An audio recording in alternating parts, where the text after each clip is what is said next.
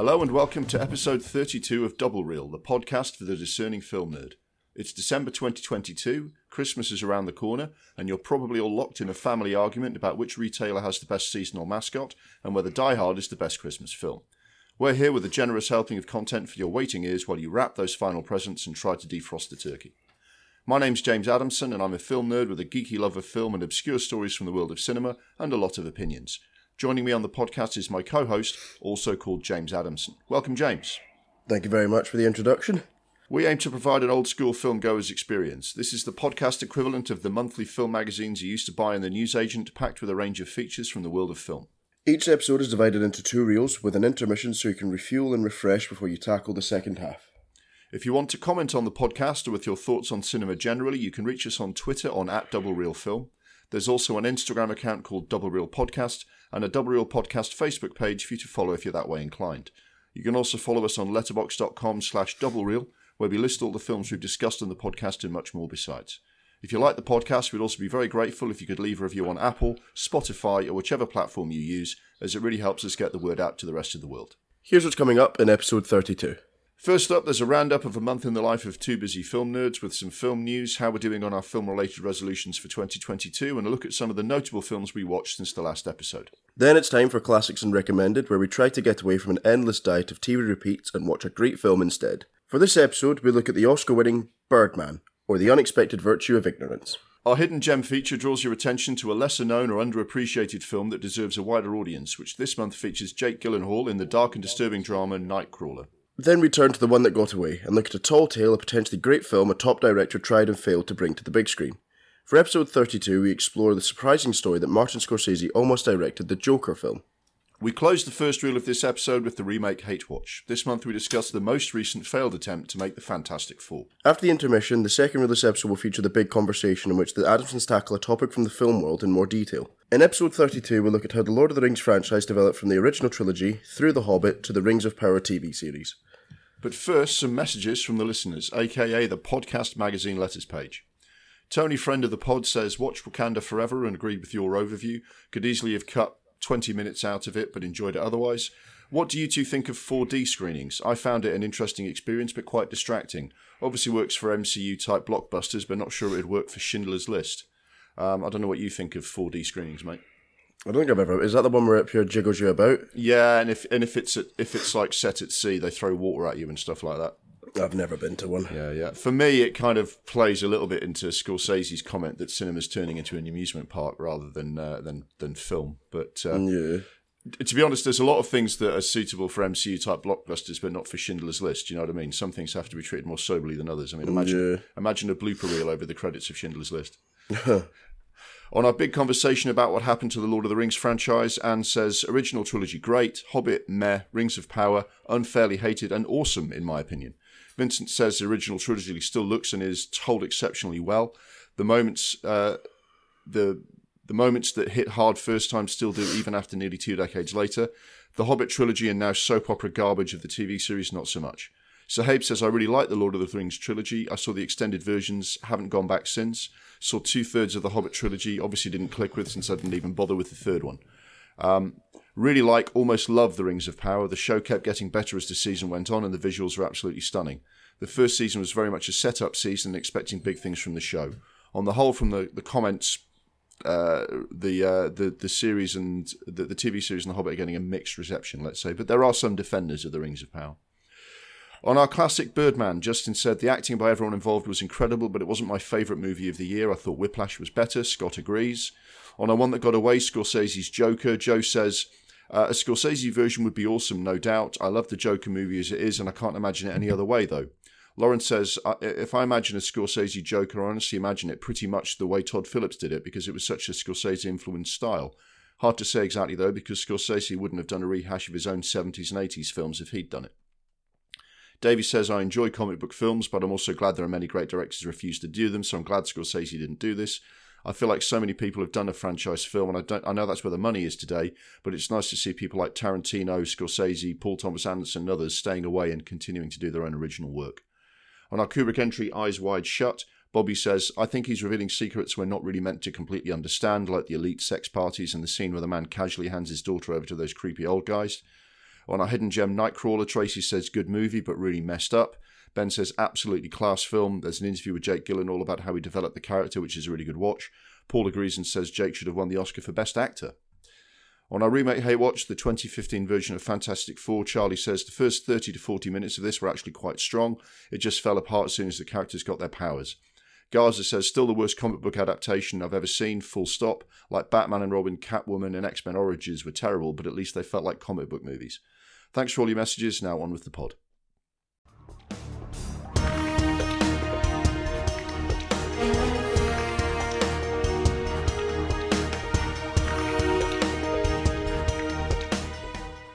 Now for our regular roundup of a month in the life of two busy film nerds. We look at any major film news that's breaking this month and how we've been getting on fitting movie watching with our busy, exciting lives. As well as that, at the start of each year we make some film-related New Year's resolutions, so we'll be discussing the goals we've set ourselves for 2022. As always, our mission is to give you a great discussion about films and film-related stories that will inspire you to escape the confines of the algorithm and watch something you haven't seen or have been meaning to see for a better cinematic experience. Also, just to quickly mention our other podcasts which you might like to check out. The Adamsons Versus is where we step away from the world of film and talk about stories, news and anything else that's caught our attention. Our most recent episode, The Adamsons Versus the Government, is out now and we are looking to get a new one out to you as soon as we can. With that piece of self-promotion out of the way, let's get into this month's episode. So, the last couple of these that we've done had sort of a fairly overt theme. We did a sci-fi one, we did a conspiracy one. I think sometimes it's quite fun for there to be like a unifying theme for the features that we do. There isn't exactly the same theme this time, but mainly what I chose was I chose all the films features for this episode, and I selected films that were released in the UK anyway. During the year in which you turned 18, mate. So from the day of your birthday to, the day before your 19th birthday that year. So you were 18 when all these films came out. And yes. I thought that would just be interesting because, it sort of sounds a bit pompous to say coming of age. I think that the key thing is when you turn 18 and you become an adult, you become, I guess, one of the people you would say this was your era for film. For me, the early 90s was, began to be my era of film, The 80s, I grew up, I was a child of the 80s and loved all those 80s films, but I was an adult in the 90s and all the films and Tarantino and Paul Thomas Anderson, all those films came out, when I was that age. And I thought, well, what was the film world doing when you turned 18? I think if you want to even dilute it further than that, is that's the age where you can watch any film without adult supervision. You can go to the cinema whenever you want, and watch whatever film you want. Yeah, and these are the films that were available to you when that happened, right? Yeah, or among them anyway. It's funny. I mean, I just for fun, I thought if we were going to do one, I'm not proposing we discuss these. I just thought it'd be interesting if I was going to do one for the year I turned 18. What would that set of films look like? And you could have a classic of Raise the Red Lantern, the Chinese film, a hidden gem, The Hard Way, the Michael J. Fox, James Woods film. One that got away always requires a bit more research about what films are being made around about that time. And we sort of did Nostromo already, which would have come out around about that time. You could do a remake, Hate Watch, your Father of the Bride. You could do a redo maybe of Hook or Backdraft for films that could have been better if they'd been done right.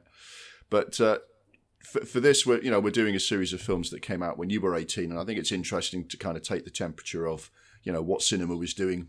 Like you say, when you could go and see any film. It also meant that there's nothing that's maybe old and dated. Do you know what I mean? They're all films that were kind of new and fresh when you watch them. Yeah. But apart from that, the first thing we normally talk about when we do our roundup is the news. So has any news caught your eye this month, mate? Well, just this morning, Harvey Weinstein's in trouble again. Yeah. He's already sentenced to 24 years and he faces another 23. Yeah. I don't know if he's found guilty again, but he's on trial for it and faces another 23. And I don't know if those sentences would run concurrently to ensure the man not concurrently, sorry, one after the other as opposed to concurrently, so that the man never sees the light of day again. But he seems like he's going to die anyway. Yeah. I just want to put it out there that Harvey Weinstein has a mouldy cock and it causes him extreme agony. And I don't think karma has ever been more apt because the guy deserves it. More than a prison sentence, he deserves that more than anything. Yeah, it's going to come up in a bit more detail later, but one of the films that came out recently, She Said, is about the investigative journalists that broke the Harvey Weinstein case, and despite being quite a good film, it's not done that well at the box office. And Harvey Weinstein, through his legal team, released a press release in reaction to that, gloating about the box office failure of the film, saying that Harvey Weinstein at least knew, that the audience wants to be entertained, and and it's like, fuck you, man. That's what just are you talking about? It's like, these are two Pulitzer Prize winning journalists who put you in prison, mate. This is not the time for you to gloat, you fucking piece of shit. He obviously went to the Kevin Spacey school of retorting he's a sexual misconduct claims. Have you seen the Kevin Spacey one? No, tell me. So after the whole Kevin Spacey's a creep thing, he I remember he kind of came out and said, "Oh, I'm sorry, I'm really sorry," and then something happened where one of the cases was dropped, and he released a video as his character Frank Underwood from House of Cards carving a turkey. And it's like, you wouldn't believe the truth just because they said it was the truth. He's like, you and me, we got to stick together, and you're like, huh? He's barbaric. He's a horrible little man.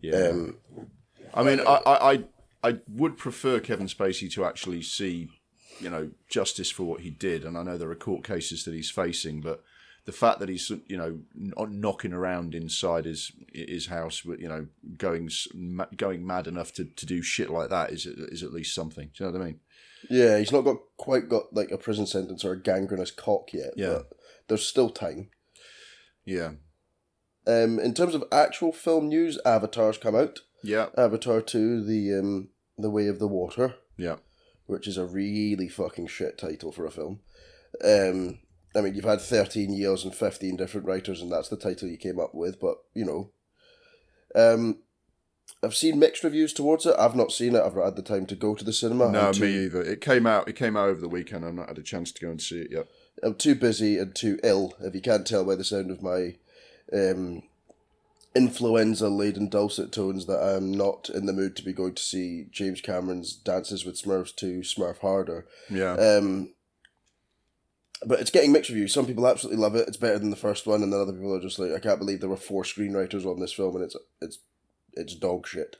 So it's one of those ones where I can't kind of go with the general consensus. I'll just have to wait and see. I'll have to watch it myself, and I can't be fucked with it because it'll be about 6 hours long. Yeah, I mean, again, I was looking at timings to go and see it, and it was like, it's the weekend before Christmas. Just, fuck that. It's like, can I get away for 3 hours plus trailers plus travel there and back right now?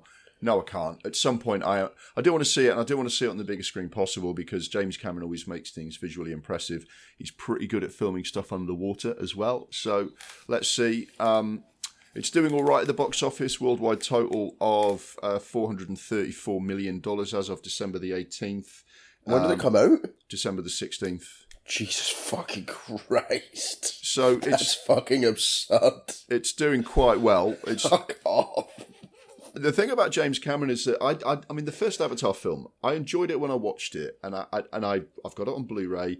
I don't feel an urge to go back and watch it all that often. I remember at the time thinking, this is good to watch, and it was enjoyable to watch, but nothing groundbreaking in the story. It was pretty basic, and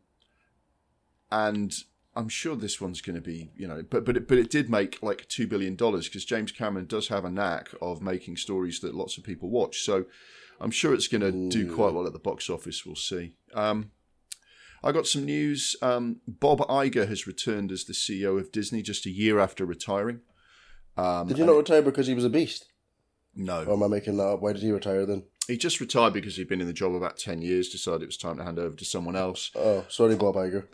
I wonder if perhaps he retired because he'd done Endgame, he'd done everything else on Disney and Star Wars and everything else. I think he'd maybe decided that it was time to give the reins to somebody else, because he saw that things were about to go downhill, because they've gone downhill. But his successor has kind of taken the hit for job losses, cost cuts, recent films not doing as well or being as well received as previously. Bob Iger's back. I mean, if you ask me, some of the things that went wrong with Disney, like, streaming, the way in which they did the Star Wars series and everything else happened on his watch. So I'm not sure he's the saviour, but he's been brought back to steady the ship at Disney, because all's not well. I'm not being funny, right? He didn't direct it. He didn't give the fucking, cast notes after, recordings and scenes and stuff like that. I think that's fucking nonsense. And he left a year ago. Black Widow was out before that, and it was shit. I mean, Thor: Love and Thunder came out this year, but it was probably commissioned under this cunt's watch. I hate shit like that. But it's like when the manager gets the fucking flack in football because the players aren't playing well. It's like, well, he had fuck all responsibility to deal with that kind of thing. Yeah, I think Iger is responsible for a lot of the strategy that's in place for Disney that we've been highly critical of. So I'm not sure exactly what kind of benefit comes from him coming back. So we'll see. I think there's, all's not well with Disney. I think they've killed the golden goose with Star Wars. They seem to be killing Marvel, although Wakanda Forever's done well. We'll see. We'll see what happens. Wakanda Forever's only done well because of the first one and because Chadwick Boseman passed away, and everyone wants to.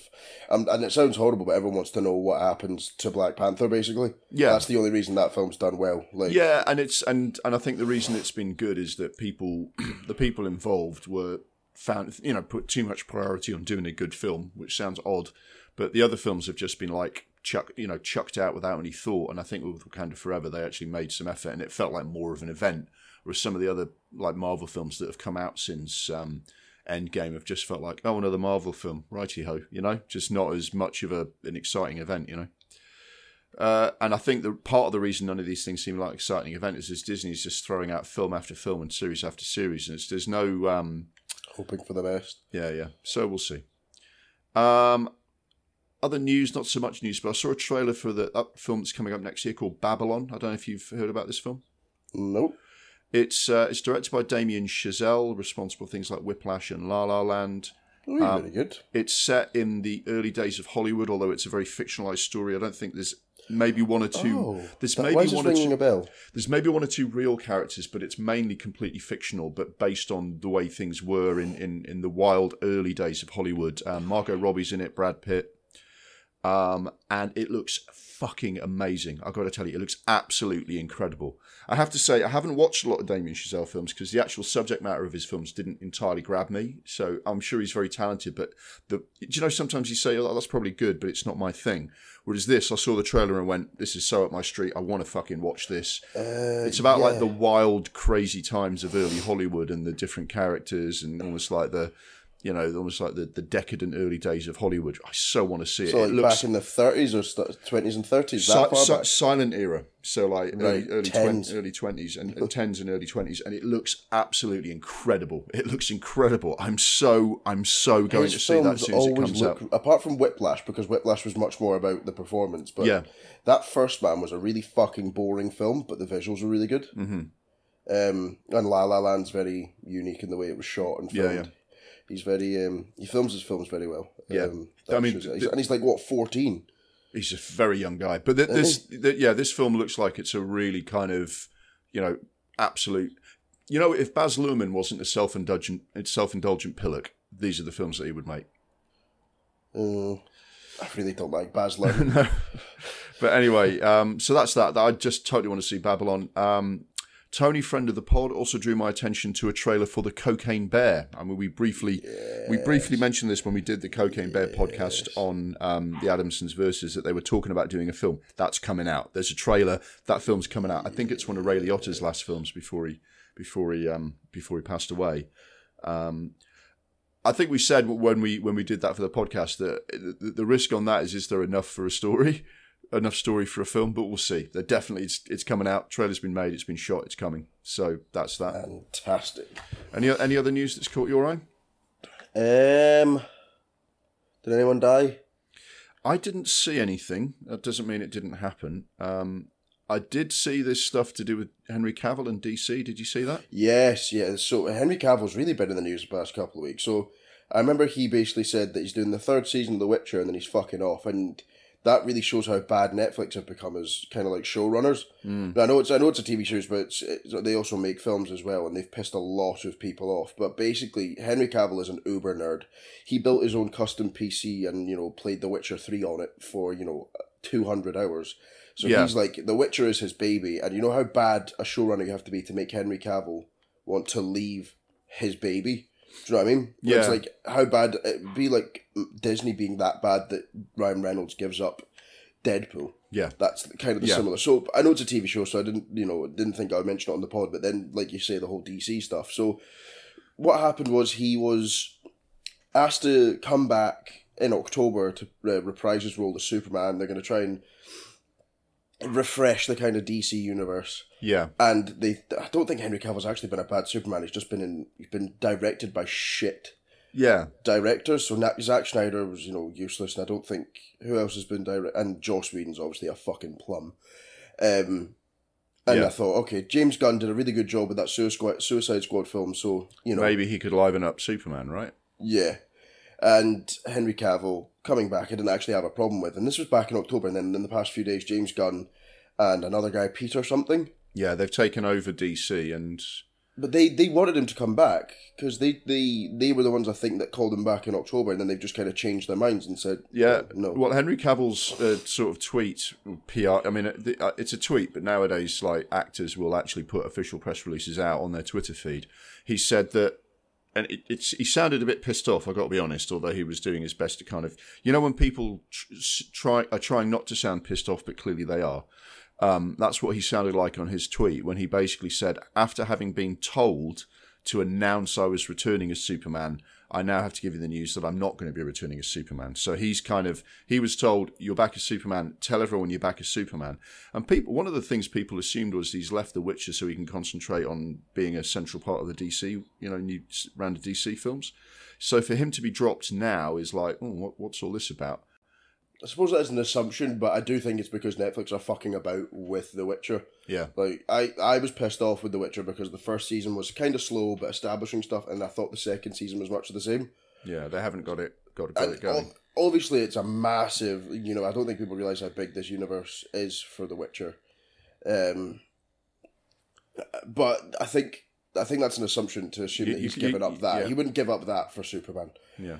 But do you know what's annoyed more than anything is that if you want someone else to be Superman, then that's fine, and that's great in that. But it's going to put people in a bad mood before they see the next Superman because it's been badly handled. And it's like DC just can't catch a break. If they hadn't told him, and they just said, right, Henry, we're going to get someone else to be Superman. Thank you very much. And then they text the next fucking massive guy to get even bigger and become Superman, and they've done it correctly, but they've just kind of fucked everyone about. They fucked Henry Cavill about, and now people are like, oh, well, what the fuck do you guys actually do? Like, when you sit there and you have meetings about meetings and discussions about discussions in the boardroom, what the fuck do you actually do? Because it looks like they don't know what the fuck they're playing at. That's exactly what I was thinking. It's not so much the decision not to carry on with Henry Cavill as Superman, it's the fact that one minute they do want him, the next minute they don't. It doesn't seem like the people in charge know what they're doing, and James Gunn is involved this time. And while James Gunn, I think, did a really good job with Suicide Squad, and I can see the sense of saying, well, actually, James Gunn, if you understand what you want to do with DC and you have a plan, go for it. But it seems like same old DC. They just don't seem to know what they're doing. He's already said he's been inundated with crap from the angry militant wing of online DC fans, it is what it is. I mean, they'll never forgive him for not being Zack Snyder, even though Zack Snyder is clearly not the way to go. It almost feels like it's all the more impressive, actually, that the new Batman film, Matt Reeves and Robert Pattinson, is good, because it's not like they're making good films in an environment that's conducive to that. Do you know what I mean? They started well with Wonder Woman, but then they fucked up the sequel. They've completely gone off the boil. With the Justice League and so on. And you just think, God, and Black Adam, while I think it's done okay at the box office, it's not got good reviews. They just seem to be unable to get themselves going properly. Do you know what I mean? Yeah, and I don't know. It looks like it's another calamity from DC. It's just they've dropped another clanger. Warner Brothers have probably got to take some responsibility as well, because they are fucking hopeless. Yes, they are. But yeah, it just looks like a big garbled mess, and that's before you even mention them kind of canning the Batgirl movie. Do you know what I mean? After spending $90 million making it, it's just insane what they're doing. But I think the problem is that they're now going to try and incorporate Matt Reeves' Batman into this new DCU, and I think they're only doing that because this Batman film was successful. Yeah, they're going to use it to prop everything else up. What was successful about that Batman film is that he wasn't really flying about with all of his gadgets. He was almost solely a detective in this film. he had his Batmobile and that, but he wasn't like, he didn't even have half the gadgets that was in The Dark Knight, and The Dark Knight's meant to be a kind of more realistic take. Yeah. Certainly, The Dark Knight Batman. Rises was much more stripped down, wasn't it? And this was even more so, much more street level. And I don't know how you're going to incorporate that when, in James Gunn's Suicide Squad, there was a giant starfish that spat out little other starfish that latched onto your face. I think James Gunn's very much taking it down the kind of more DC kind of cartoonish route, like what was in the comics. Like what's in like the Batman video games and the comics is very different to like the Batman that we're used to now. Yeah. And I don't know how that would work with, Robert Pattinson going from this guy who was just a detective to now having all these, he's going to make a kryptonite suit and he's going to fight Superman, that kind of vibe. I don't think that's going to work. No. And I think they've only said that because... They're doing it because Batman is the only thing they're doing that's working. That's why. Yeah, and they're going to try and incorporate Joaquin Phoenix's Joker. They're just basically franchising these good standalone films. Yeah. Well, I know there's going to be a sequel. Doesn't make a lot of sense.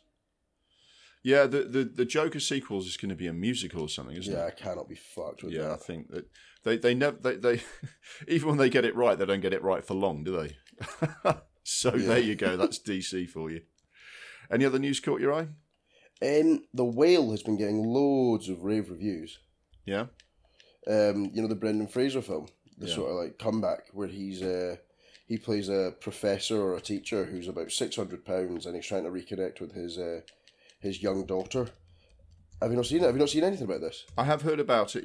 They're talking about his like basically weight gain to play the part and stuff like that. Wait, I don't think he hit £600. There's a lot of prostheses involved. Yeah. He'd obviously put on a lot of weight, in his kind of hiatus from Hollywood. Yes. But he's not £600. But it's got Sadie Sink from Stranger Things. Yeah. Who plays Max, and she plays his daughter, and it looks genuinely. I've never seen a performance like this because Brendan Fraser's typically been Goofy George of the Jungle type, or the kind of mummy, which doesn't really ask for a lot of acting, does it? Yeah, he's a good character. I think he certainly was a good leading man, Brendan Fraser, and I've seen him be good in stuff. This has been getting rave reviews and a bit of awards buzz, hasn't it? Yeah, I mean, I've not seen it. I don't think I'm going to go to the cinema to see it, but no, it sounds like something. It sounds like something you can catch at home, maybe. Okay, so I think that's the news. The other thing we tend to discuss for our roundup are the new films that are coming out, and we always do this for new films coming out after the date, on or after the date that we release the episode. So it'll be the 25th of the month through to about the 24th of the following month is what we generally do. And the films that are coming out in that time period, as a quick one to mention, obviously we mentioned Avatar: The Way of Water is out already. We haven't had a chance to see it yet, but we will. Hopefully I'll get a chance to watch it and we can discuss it in the next episode. The new Knives Out film, Glass Onion, already had like a brief cinema release, but now it's going to be widely available on Netflix from Christmas Eve onwards. So that's out on Netflix anyway, not the cinema. In terms of cinema releases, Whitney Houston, I Want to Dance with Somebody is out on December the 26th. That looks like it's gone very much down the traditional kind of music biopic route. For everything from, Walk the Line to Bohemian Rhapsody to various other things. So Rocket Man, so we'll see what happens with that. December the 30th, Corsage, which is a biographical film, it says here. A fictional account of Empress Elizabeth of Austria. Apparently it's supposed to be a bit of a punky sort of alternative view of a historical figure, frankly, I've not heard of. Also on January the 6th, sort of start next year, A Man Called Otto comes out with Tom Hanks. That appears to be I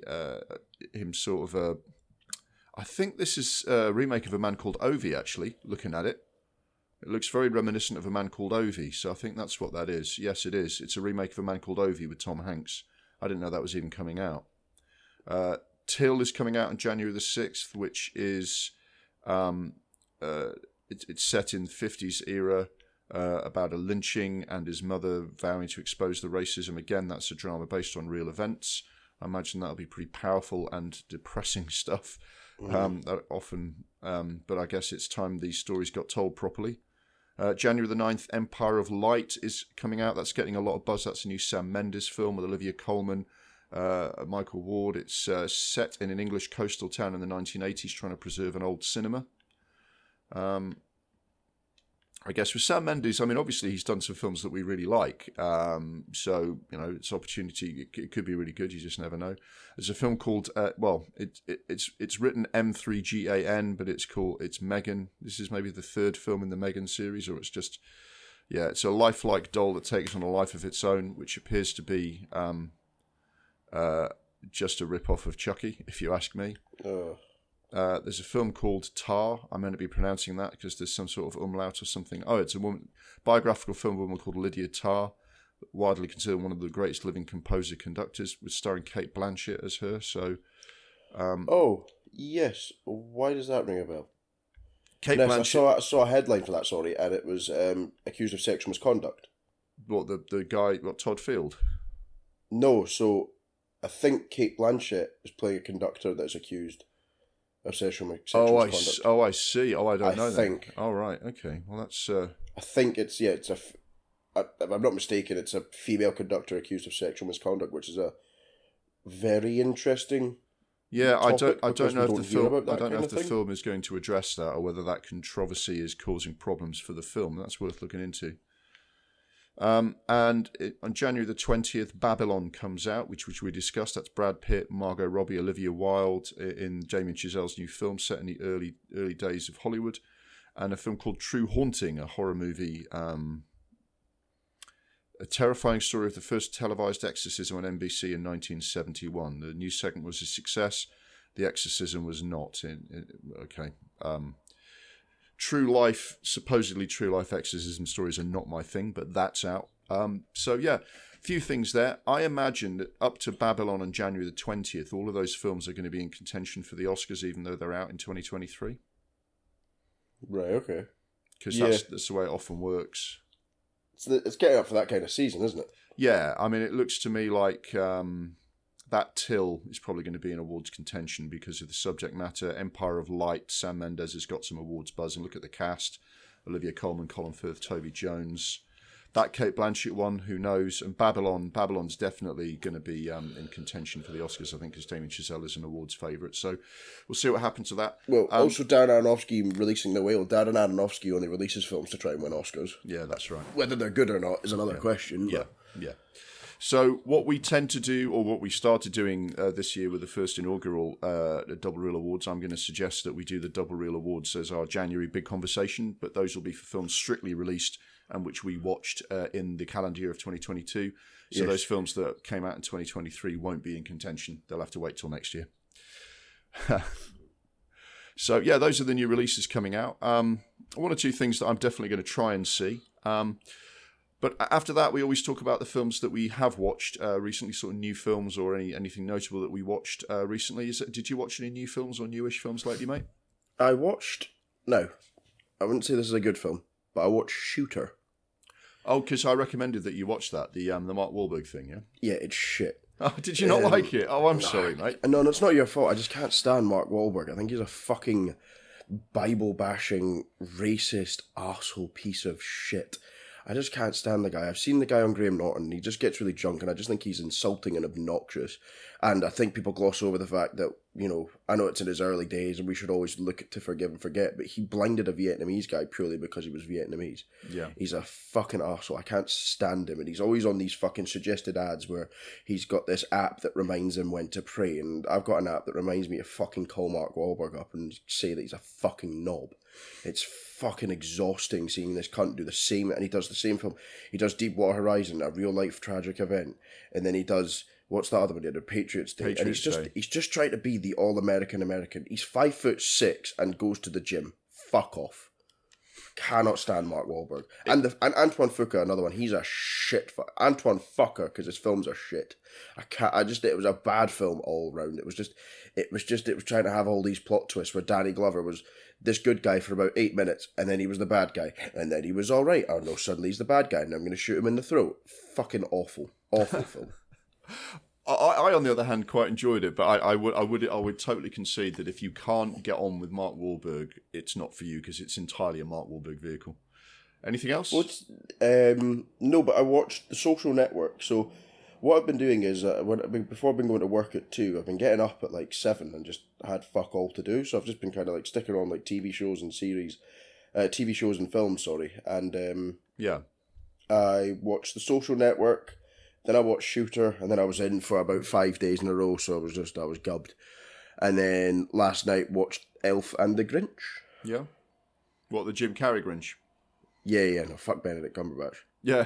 Do you enjoy that? I mean, does it stand up? I haven't watched it in years. It's actually funnier.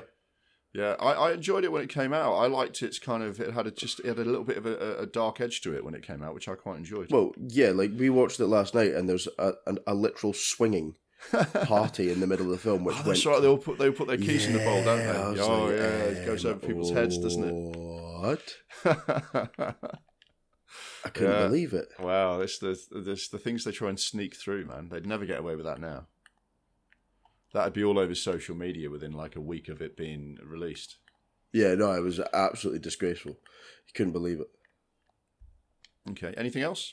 No. So I watched a couple of new films. Well, one new release, one slightly less new, but certainly one that came out this year. I went to the cinema to watch She Said. Okay. So, as we mentioned before, this is the story of Megan Twohey and Jodie Cantor, the New York Times investigative journalists who broke the story of Harvey Weinstein's horrendous sexual misconduct and the wider system that enabled him. They broke the story wide open. The facts that they brought to light led to his conviction for crimes. They won the Pulitzer Prize deservedly for their work, and it's another great example of investigative journalists doing important work. Similar films about investigative journalists doing that kind of thing include Spotlight and All of the President's Men, which are regarded as classics of the genre. So there's always an expectation when this story is as big as that, right? This story is as big as the Boston Globe breaking the news of the Catholic Church covering up sexual abuse. And I think it's as big as Watergate. It's one of the biggest issues of the present day. And they did excellent work to break the story. So there's always this expectation that when you make the movie, you hope the movie is going to be as good as Spotlight was or as good as All the President's Men was. And it's not. Maybe it's unfair to compare it to those two, right? Well, it's a good film. It's a good film. It's solid, but unspectacular. It doesn't measure up to All the President's Men and Spotlight, which are amazing films. Do you reckon it thought it would do better than it could because of Spotlight and All the President's Men and how that genre is pretty much untouchable? Do you know what I mean? Like, I'm not trying to slag off the work the director did, but you know that way that you have those Oscar bait movies where you have like a homosexual gypsy Jew with 1 foot missing, and you think, oh well, Daniel Day-Lewis is going to win the Oscar this year. That way that maybe that genre or that type of film is so waterproof. Yeah, I mean, maybe there's an element of that. There maybe is an element of they're so sure that it's the worthiness of the subject matter is all you need. Maybe. I don't know. What I would say is that it's not made with anything like the cinematic flair that Alan J. Pakula brought to All the President's Men. Right. And Spotlight, I mean, the guy directed Spotlight, I wouldn't say he was a hugely cinematic director. He's an actor who turned to directing, and he's good in everything. But I think what was so good about Spotlight was that he just did such a good job of portraying that ensemble of journalists and their process and the way they work together. And the way they did that was so beautifully done. I just get the feeling that the telling of the story is quite conventional. They mix in a bit of the personal lives of the journalists, which doesn't add a great deal. There is one quite good bit where one of the journalists, her kids are pestering her, but she's got a phone call. Because the calls come any time of the day or night that can be key to the story getting through. Like there's a call at like nearly midnight in All the President's Men where they're trying to verify one of their sources. And if they don't get it right, the whole thing could fall down. So it's a big moment. And in this, they've got one of those big moment movies, and the kids are like doing her head in at home. And while she's on the phone, she like cradles the phone in her ear and writes down the Netflix password and gives it to her daughter so that she'll fuck off to the next room. Mm-hmm. And that's a nice touch, right? But I don't think otherwise adding the personal lives of the journalists added that much. Somehow the scenes of the newsroom and the putting of the story together just didn't seem quite as compelling and cinematic. Right, yeah, sorry, I don't want to interrupt, but that, to me, seems like a really unnecessary addition. Like, there was so much going on with the Weinstein thing that you didn't need to tell me what was going on with their lives in that. I kind of agree. I think you've either got to make a decision. Either you say, actually, we know the Weinstein story, we know how the story broke and everything else, so what we want to do is we're going to do a portrait of investigative journalists and how they operate and how their lives and work intersect. Do you know what I mean? And I suppose you could do that. or you could tell the story of the journalism that broke the Weinstein case. And this kind of doesn't do one or the other fully. Do you know what I mean? Yeah. I think part of the problem is that I don't think there's enough actual drama in the story. There is none of the friction of Wood and Bernstein, who initially didn't get on, and they were very different characters, and watching them try and work together was part of what was compelling about the story. And you didn't have like stuff like in Spotlight where you had the different characters and the way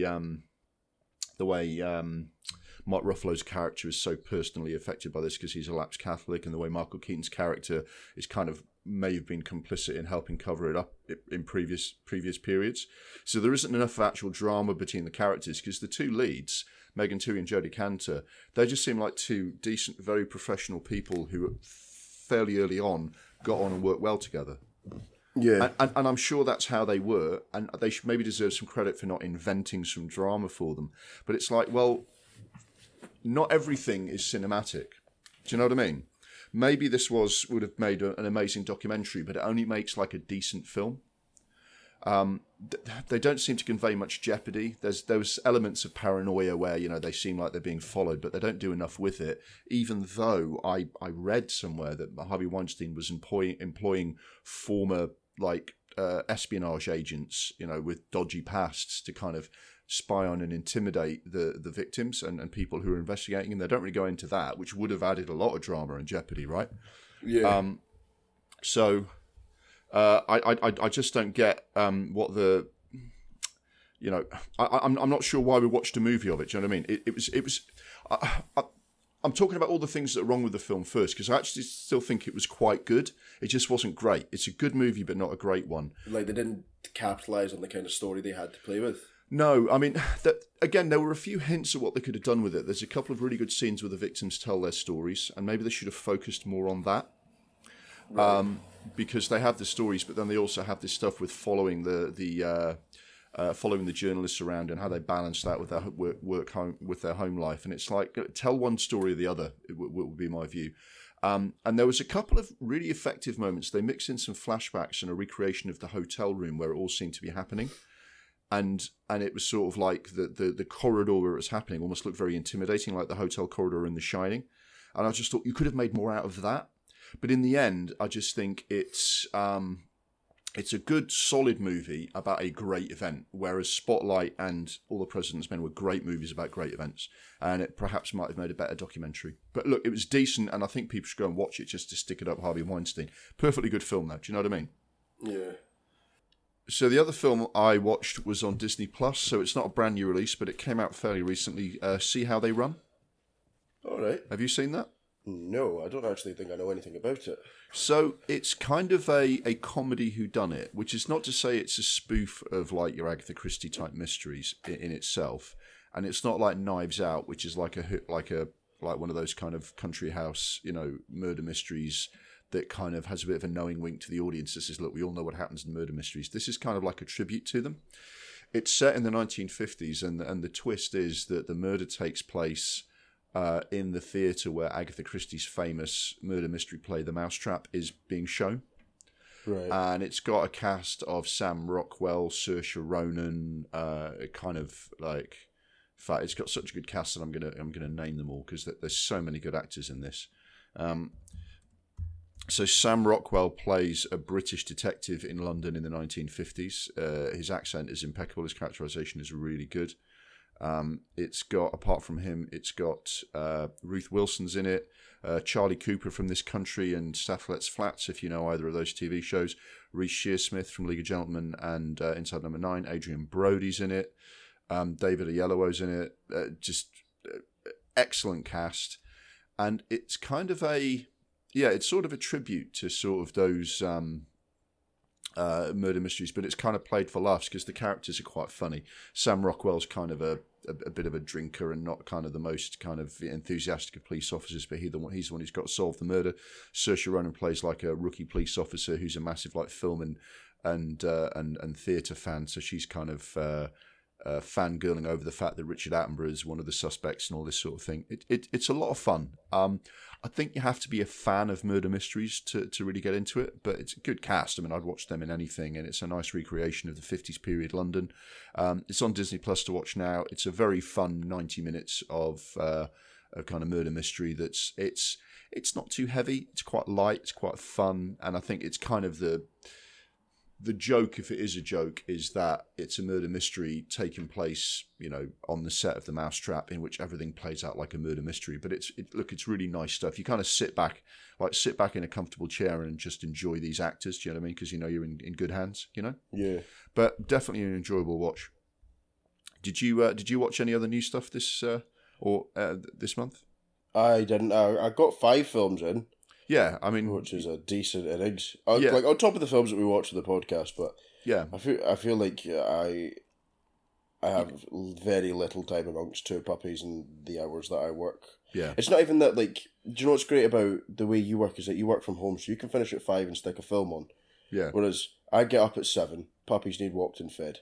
Cool. Puppies need walked again at 10, and then I'm away to work at 12, and then I'm not back till 10. And so I'm quite proud of myself for managing to get a few 5 films is really good. I mean, we're sort of segueing into your New Year's resolution for the year, which is to watch more films, and 5 in a month on top of the features is a pretty good effort. So I think we can consider your New Year's resolution fulfilled this month. My New Year's resolution was to do this year-long project, 2022 A Kubrick Odyssey, in which I watch all of Kubrick's films. And given this is December, we are now bringing this project to its shattering climax, in which we watch Kubrick's final film, Eyes Wide Shut. Came out in 1999, famously starred real-life husband and wife Tom Cruise and Nicole Kidman. Almost as famously, it seemed to put them under a great deal of pressure, and they actually split up not long after this film came out. Stanley Kubrick died after completing the film, but before it was released, adding to an air of mystery around him and the film. So there's a lot to discuss in the film as well. You seen Eyes Wide Shut? No, but I know what it's about. Yeah, so, and one of the things that I think we'll cover is that when we did conspiracies and film-related conspiracies earlier in the podcast, and we also went into this sort of thing in more detail on the companion podcast on the Adamsons versus the conspiracy theory, there is a conspiracy around this that the Illuminati or the rich elites killed Kubrick for revealing what they get up to at their sex parties, like the Epstein stuff. And I think I'll mention that as we go through it. So Eyes Wide Shut is based on an old Austrian novel, which translates as Dream Story from its German title. Kubrick wanted to make this film for about 30 years. He even considered doing it in the early 80s as more of an out-and-out sort of farcical comedy with Steve Martin. Steve Martin had done a couple of kind of slightly more dramatic roles, so he'd done his comedies, and then he'd done a couple of kind of more serious, kind of dark stuff like Pennies from Heaven. And Stanley Kubrick considered him in the Tom Cruise role, which would have been a very different film.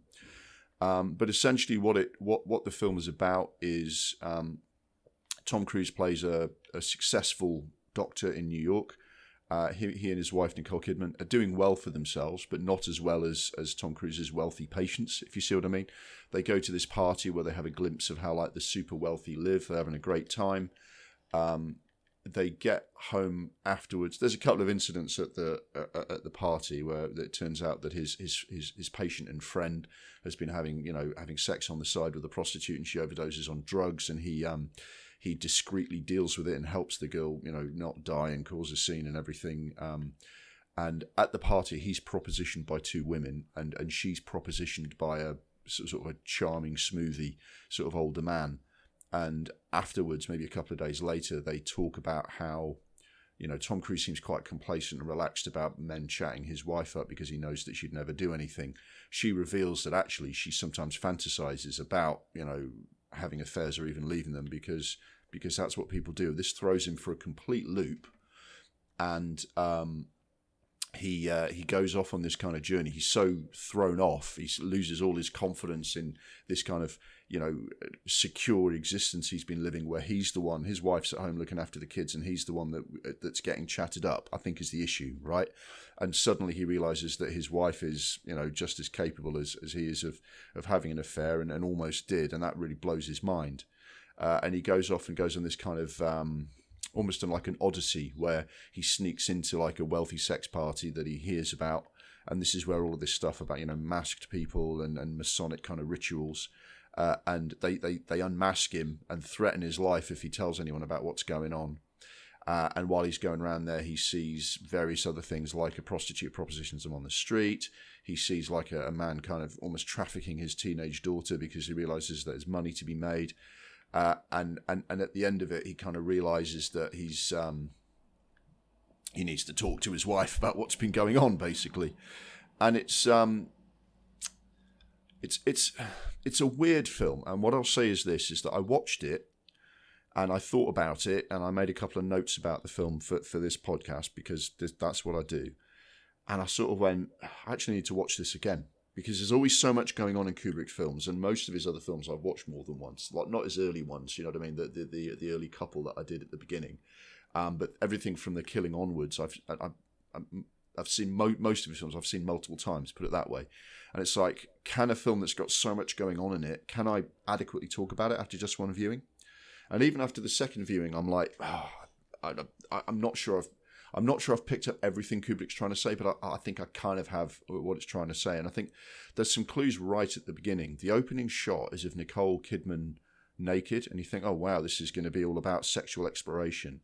But then she's kind of just putting her clothes on, and it's all very humdrum and it's all very normal. And the next thing you see is that he's kind of tying his bow tie while she's on the toilet. And I think what you're trying to show is that a married couple, they've got very much into like a comfortable kind of, not a rut, but they're kind of, you know, everything about their kind of day-to-day existence is very everyday. And, you know, she's, at home, she's like, you know, she used to work in a gallery and quite, an art gallery is quite a glamorous existence. Now she's just at home picking cereal out of the carpet while the little daughter goes to school. And you actually see Nicole portrayed as just a wife. Do you know what I mean? Whereas Tom Cruise is in his like smart suit, and they're about to go to a party. And I think what it says is that Tom Cruise, even though they've got kids and everything, is going out, looks smart. He's a doctor. Everyone likes a doctor. He's a good-looking guy, and people, you know, women often kind of show an interest in him. And Nicole Kidman's stuck at home. And I think that's kind of the instigating incident. Because when they're at the party, Nicole Kidman throws back a couple of drinks and seems really kind of like, it's almost like the guy chatting her up is the only excitement she's had in about a year. Do you know what I mean? And when Tom Cruise isn't remotely bothered by that, that kind of really pisses her off. So she tells this story that she probably shouldn't have told him about the fact that she was once attracted to a guy. Because I think the moral of the story is Stanley Kubrick is saying, yeah, mate, your wife sees other blokes and thinks they're good looking. Do you know what I mean? Mm. And it's best not to dwell on it. Do you know what I mean? Yeah.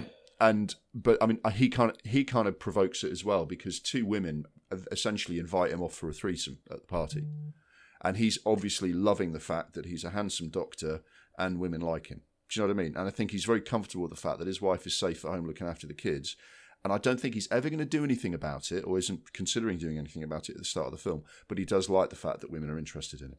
And it's kind of like what Kubrick does is kind of says to Tom Cruise's character, right, mate, I'm going to turn your life upside down. Everything you thought you were comfortable with, you're not. Your wife could go and have an affair with a guy tomorrow. Do you know what I mean? And you're not as secure as you think you are. And then the film, what it does is it explores the kind of fragility of the male sexual ego. And I think the reason Tom Cruise and Nicole Kidman's husband and wife, that obviously interested Tom Cruise. But I think what also interested him is Tom Cruise has always been, regardless of what his kind of personal life is, because I don't really know what his personal life is, but there's always been kind of rumours of Scientology and everything else. On film, he has always been this kind of epitome of like, perfect masculinity. Do you know what I mean? Throughout the 80s and 90s, it was like, oh, Tom Cruise, he's a matinee idol type. And for him to kind of go, oh, to be completely thrown off by what his wife tells him, kind of says, he's putting masculinity and the male ego in the mixer and saying, what are you going to do? Your confidence around about the women in your life is completely misplaced. And I think that's what Tom Cruise is doing. And when he goes to sort of the sex party, he doesn't do anything. And when this woman propositions him, he doesn't do anything. And he's kind of deciding what he's going to do about these kind of, it's almost like he's saying, his wife says she was so close to leaving him because she was hugely attracted to this man. It's almost like he feels like he has to level the score. Do you know what I mean? And goes to these sex parties and is but keeps struggling to go through with it. And I think there's a couple of things going on. One is Kubrick is telling the difference between, these fantasies about sex orgies or like being propositioned by a stranger. Kubrick's going, well, the reality of that is not nearly as glamorous as it sounds. Do you know what I mean? Because all of those women at their sex parties are prostitutes, and they're, a lot of them are probably on drugs, and that's why at the beginning of the party there's a woman who's OD'd because she's a drug user. And I think what Kubrick's saying is that the actual reality behind these things you fantasize about would not be very nice. And, the stranger propositioning on the street, again, is a prostitute. And that's not exactly a safe existence to be on the streets of New York soliciting sex from men. And the idea of like, being attracted to, hot, barely legal teenage girls is like a frequent kind of, fantasy. And the reality behind that is that, maybe a man would like traffic his own daughter because of the money that's to be made. So Kubrick is kind of peeling back a layer and going, well, if you try to make these things anything other than a fantasy, it gets dark and nasty really fast. It felt to me that that's what Kubrick was trying to say about this. There's also an element of like the dream sequence around this, because he goes off in the night and a woman, a woman patient propositions him. Her husband's just died, or her father's just died, and she's in an emotional state, and she almost kind of reaches out to him because she finds him attractive, and he's kind of taken aback by this. He goes to the sex party, doesn't follow through with anything, and there's almost like this dream element where he goes back to where the sex party was, and there's no evidence that any of it took place. He walks down the street, and it's like he keeps conjuring up these scenarios of sexual fantasies and can't actually go through with any of them, like he's in a dream, like he's trapped in some sort of dream that you can't kind of follow through with what you're trying to do. And there's been all sorts of, interpretations of this and interpretations of all sorts of Kubrick's, fantasies. They looked at the names of the characters, like, is this some sort of, subtext about, Tom Cruise's own relationship with Mel Kidman? There's, it takes place at Christmas. Is he saying something about Christmas? There's all sorts of things that go on in this. And personally, I would say this was a fascinating film, but I probably need to watch it a couple more times before I really get it, if you see what I mean, because I think there's so much going on. But I think I got what he was trying to say. And I think, like all of these things, it's brilliantly done. But I'm still not sure on some of the stuff, like the way that these kind of strange music themes keep being played. Strangers in the Night keeps being played almost out of tune on the piano. And is this a dream? Is this all happening in Tom Cruise's head? I'm not sure. And I think I probably need to watch it a couple more times to really kind of arrive at what I think of all this.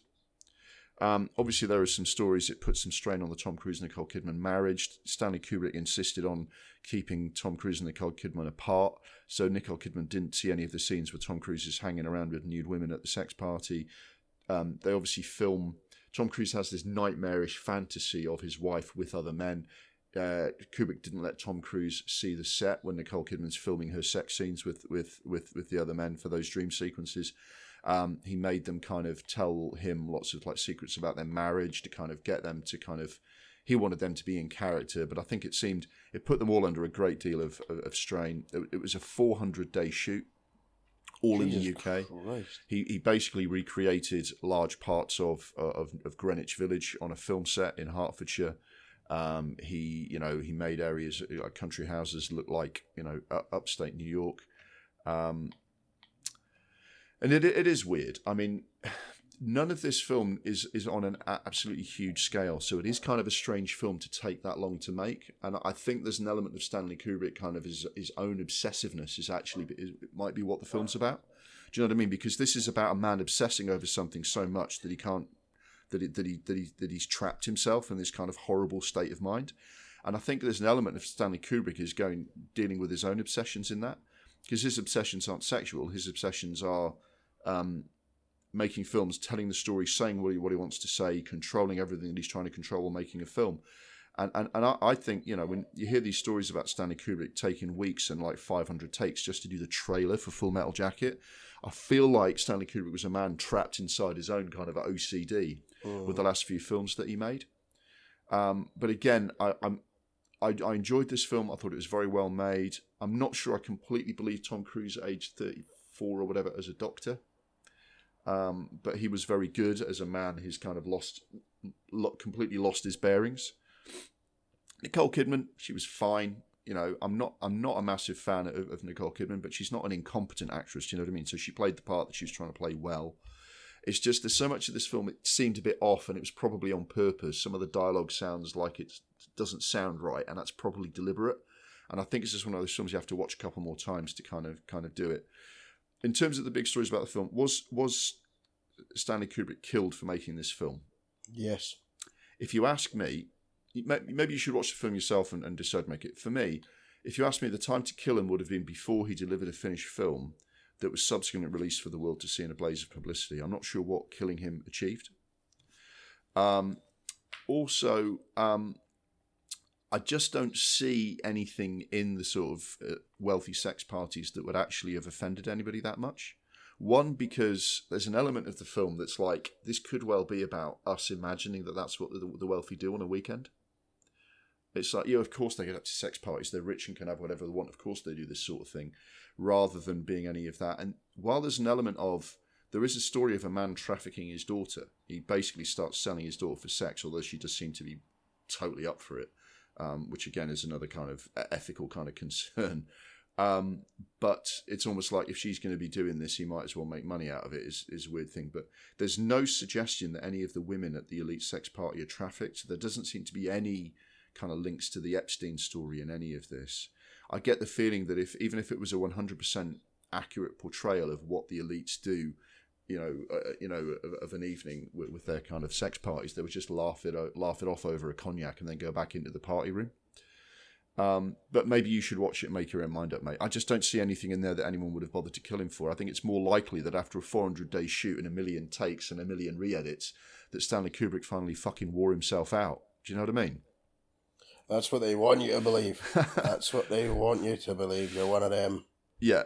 Nah, what you've said there is pretty much all true. Like, if it had been more implicit and they'd had, like, actual real-life people saying that they were getting up to no good, then maybe, but... And if the story had been that the women at the party have been trafficked, maybe. I don't know. Maybe who knows? There's so many stories around Kubrick. The other question around this film was whether this was really Kubrick's final cut, because he delivered this finished cut of the film to Warner Brothers and then died of a heart attack. So there's questions over whether it was the final cut. There's also a question of it needed some tweaks to get past the censors in the States, because they're, you know what they're like about sex. Guns and violence is fine, but any nudity is a problem. There has to be a gun on a titty, not just a titty. Yeah, if you covered up and a woman's naked body with a gun, you'd be fine. And basically Kubrick wasn't there to do the cuts to the film for the R rating that it got in America. So, do you know what I mean? He didn't get the final say on exactly how to present the film in the States, but the version you see here in Europe is uncut, so that's what Kubrick wanted you to see. The only thing I would say is that every other Kubrick film, he was making kind of tweaks to it right up until the day of release, or almost the day of release. So while it's pretty much Kubrick's final cut, if he had lived, he'd have carried on working on it, because he always did. Yeah. As you said, there's all sorts of stories. Weirdly enough, there was an interview published after his death purporting to be from the set of Eyes Wide Shut and claiming to be the last interview Stanley Kubrick ever gave, but it was fake. There was some random bloke who used to go around impersonating Kubrick and giving interviews until he was arrested and kind of sued and given a restraining order. So Kubrick just attracted this kind of obsessive kind of conspiracy theories and stories and everything else. And for him to make a film like this, which may be real or maybe fantasy, maybe just the dreams of the main character or not, and it's full of so many hidden meanings and odd atmospheres, of course it's going to attract all of this. And it's kind of it's an interesting final statement from Kubrick that it almost plays into his own myth a little bit. Yeah. But I don't think he wanted this to be his last film. And I do feel like, I'm sort of moving into the summing up of Kubrick's kind of overall career. I don't think he wanted this to be his last film. I think there are films that he wanted to make before that he didn't quite make. And he was trying to get AI done before he died and gave it to Spielberg. He always, he said that if he actually said it was his, if he died before it could get made, he wanted Spielberg to do it. So the question is, did Kubrick know he was going to die? The fact is, I think Kubrick knew it might take him another fucking 10 years to get a film made, because that's what it was taking him. Who knows? But it doesn't feel like 13 films is enough for a 45-year career, especially when he only did 3 films in the last 25 years of his life. So it feels like Kubrick left something out there on the pitch, if you see what I mean, before he died. I mean, from the films you've seen of Kubrick, I mean, what's your overall impression of him as a filmmaker? Totally varied. Yeah. He made a couple war films. He made The Shining, which you could consider a horror. He made 2001, which is fucking bonkers.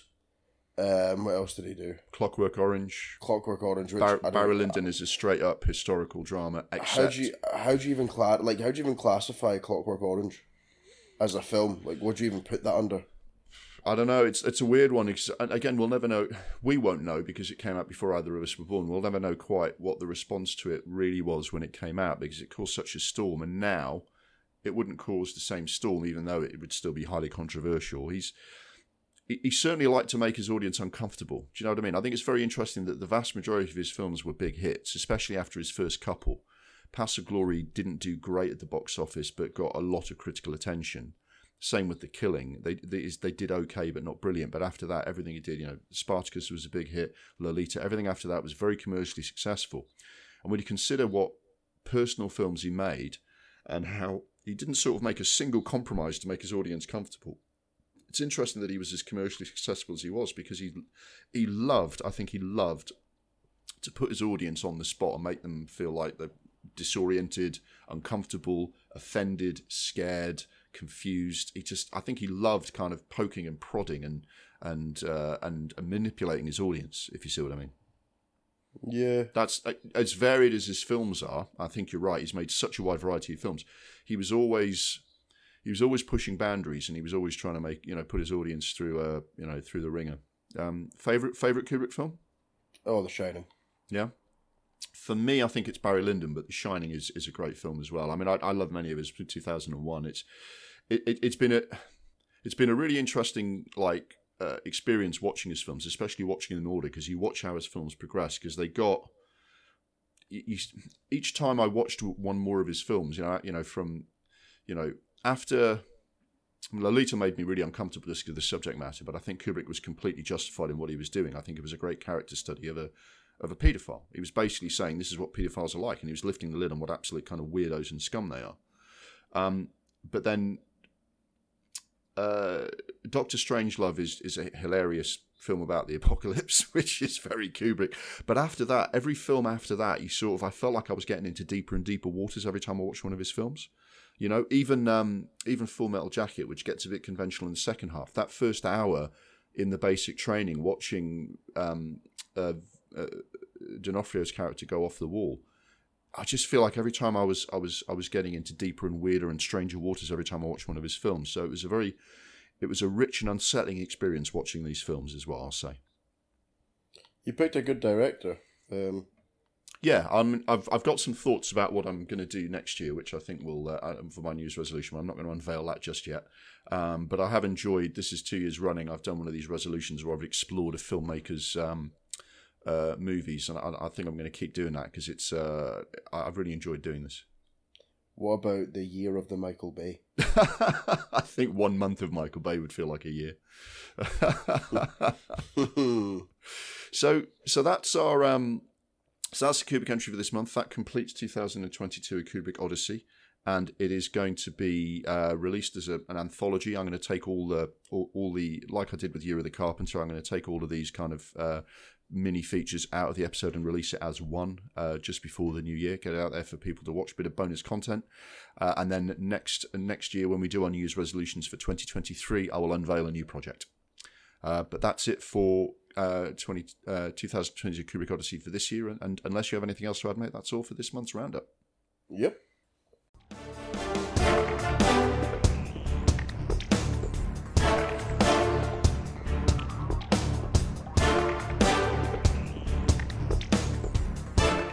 Now for the classics and recommended feature, where we try and watch something from our backlog of great films instead of the endless movie repeats rotating on TV. Our watch list includes films one or both of us hasn't seen before and recommendations from you, the audience. We have a growing list of other films to do for this feature as we keep adding films we haven't seen yet, and from the steady stream of audience recommendations.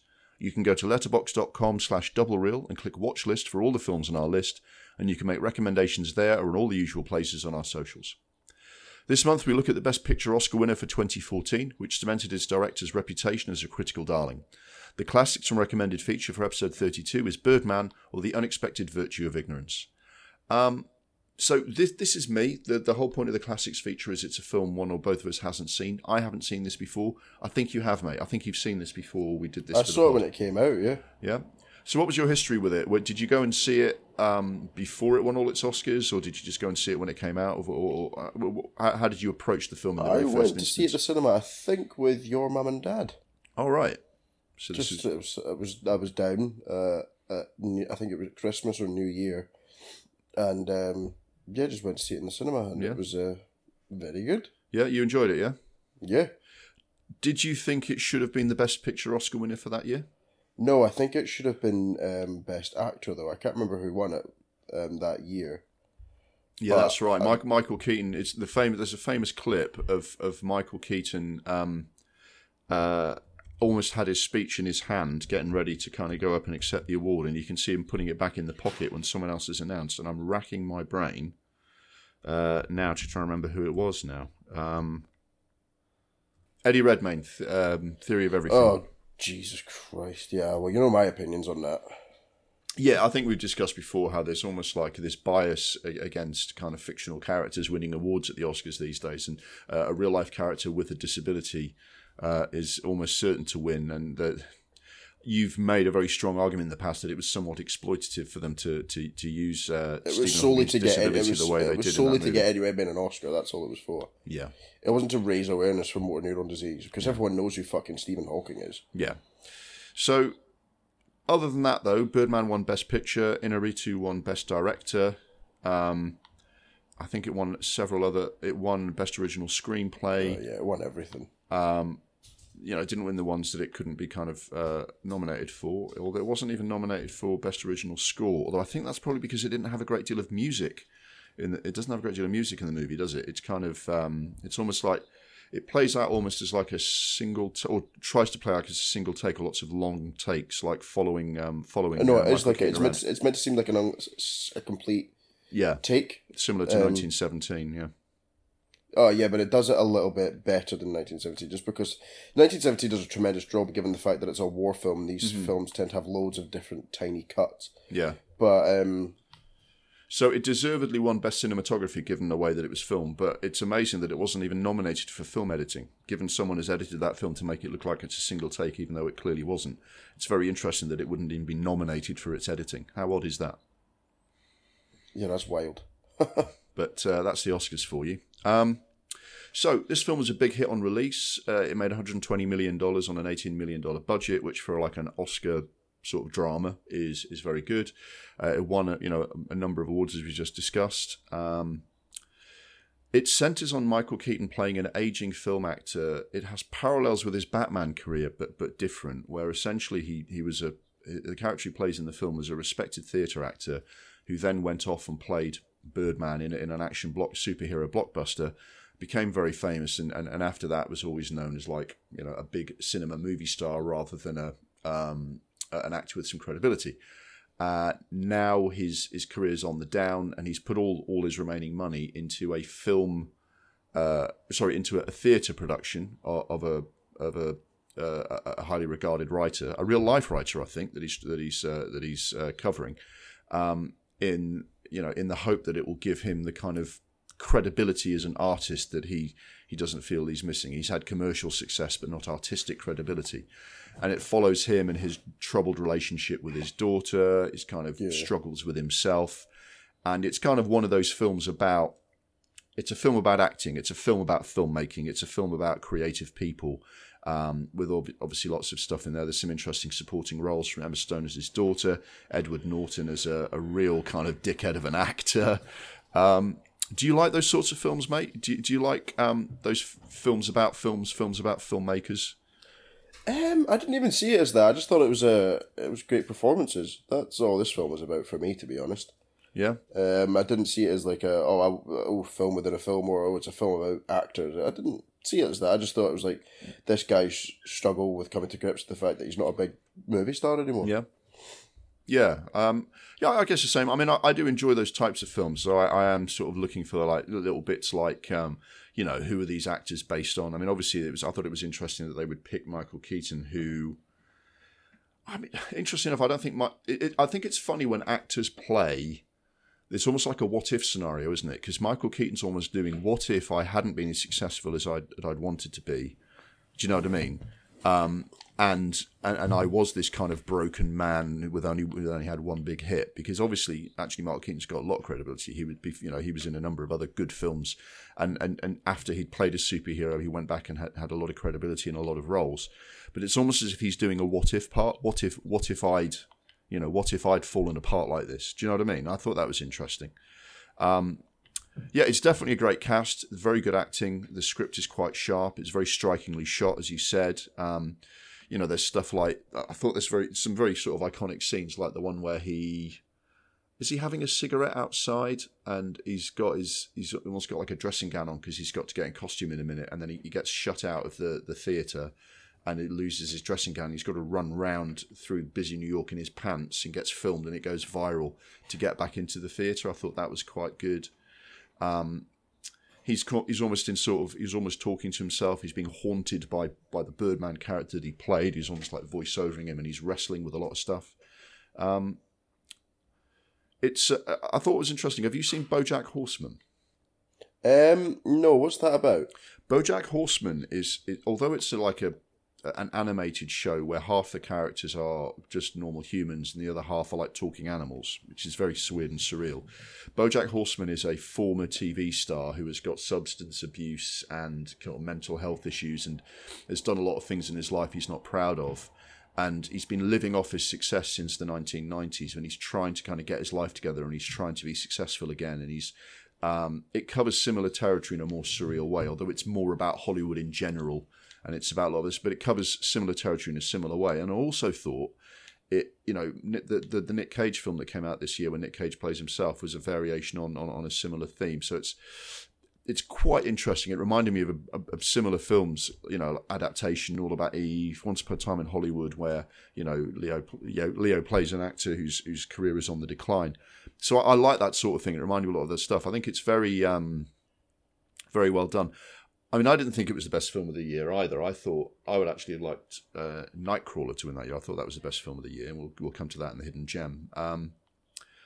But yeah, I thought it was very good. I think it was Michael Keaton is excellent. I think he does an excellent job of playing this kind of character who's kind of wrestling with stuff. What did you think of the ending? It's one of those kind of inconclusive endings. What did you think of the way they finished the film? I didn't put too much thought into it, because by that point I thought the character, spoiler alert, sorry, the character was dead, because he shoots himself on stage. He replaces a blank with a live round, and for the final performance he's going to kill himself, and he doesn't. He ends up shooting his nose off, but what happens is that I guess there's a number of theories about what happens next. The final scene is that he's visited in hospital by Emma Stone, and everyone's gone fucking bananas because he's shot himself on stage, and she looks out the window, and it's suggested that her dad has become Birdman.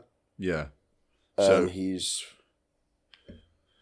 flown away and become, the character that's haunted him. Yeah, because throughout the film, he's walking along, and it's almost like it's the voice in his head. The voice in his head is Birdman, the character he played in those superhero films, and it's going, oh, you don't want to do this shit. You don't want to do a theatre play. You want to be like you want to be a guy who blows shit up.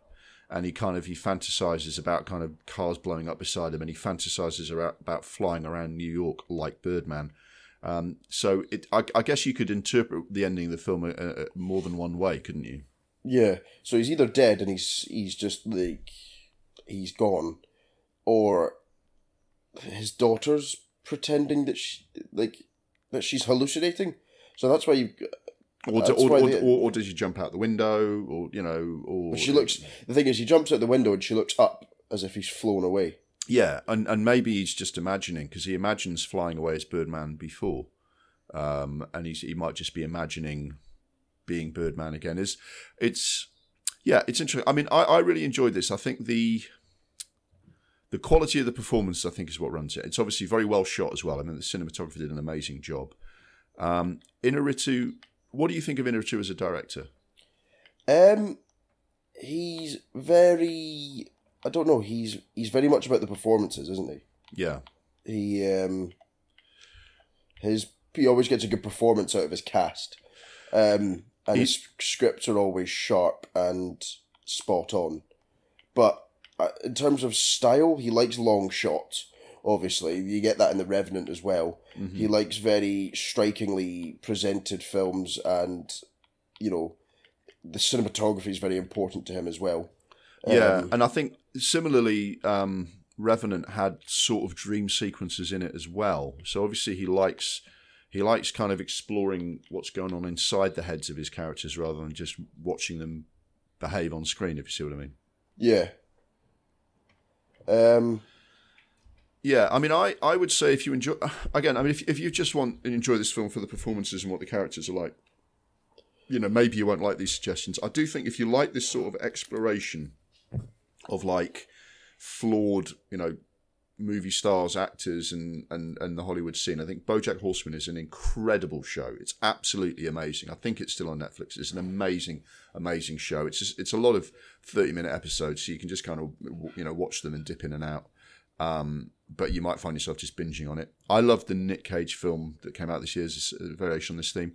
I also think if you like this sort of thing, you really, really like adaptation, when Nick Cage plays real-life screenwriter Charlie Kaufman, who is wrestling with the adaptation of a book into a film, and he and his imaginary twin brother, who plays a rival writer, kind of are having struggles with each other. I like that sort of thing, and I did like this kind of... It's almost like a peek behind the curtain about the struggles of people who are trying to make films or trying to make plays. But again, I think the performances are what carry it, really, isn't it? And the long take stuff, I think this film would have been as good even without that. Do you know what I mean? I thought it was very stylishly shot, but I think if it had just been like about the performances, the actors and everything, I think that would also have worked really well, because Ed Norton's great, Naomi Watts is very good, Michael Keaton's fantastic, Emma Stone's very good.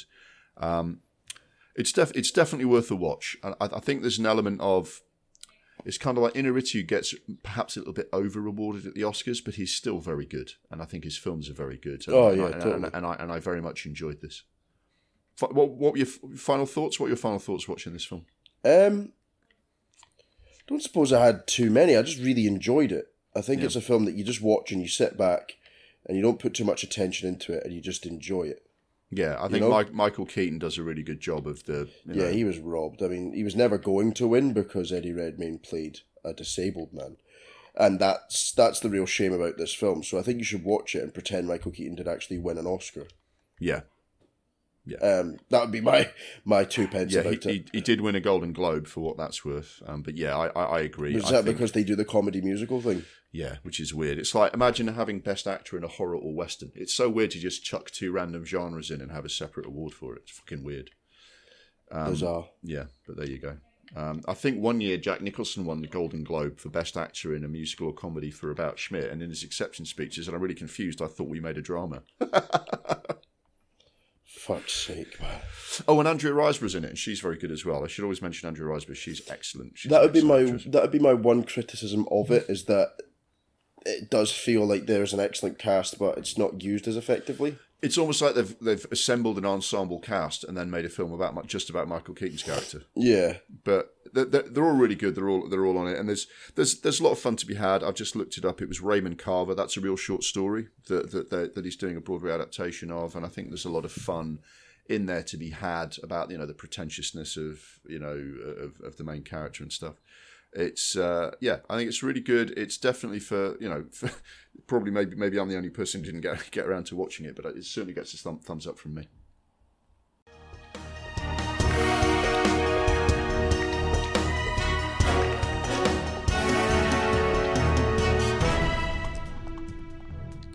And now for the Hidden Gem feature about a film that is not as well known or as appreciated as it deserves to be. We aim to bring an overlooked and underrated film to your attention and say why this deserved to have more critical and commercial success than it got, and why you should watch it or reevaluate it.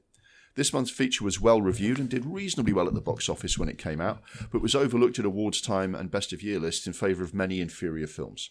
The Hidden Gem for episode 32 is Nightcrawler. So James, had you seen this before I recommended it for the podcast? No, I knew of it, and I knew kind of what the themes and the plot was about, basically. Yeah. I saw this when it came out at the cinema. I remember seeing the synopsis and going, yeah, that sounds amazing, and loved it when I saw it. And so it's me banging the drum for this one. It's the Hidden Gem. Obviously, we'll your thoughts on it will emerge as we talk it through. So by way of summary. Jake Gyllenhaal, is it Gyllenhaal or Gyllenhaal? I'm never quite sure you pronounce his surname, but let's go with Gyllenhaal for now. Jake Gyllenhaal plays an out of work or not very successful and slightly strange young man who appears to be stealing like scrap metal or whatever he can get his hands on to scratch a living. And then realizes that there are people out there with video cameras who rush out to film. They basically have a video camera and a police band radio, and they race to be the first people on the scene at an accident or a crime or an incident, so they can get footage of it, so they can then sell it to the news channels. Pretty much, yeah. And when he realizes that it's like the perfect job for him because it's solitary, it happens at night, and he seems to be almost a nocturnal character. And it's well suited to people who are prepared to kind of pretty much go to any lengths to get the shot.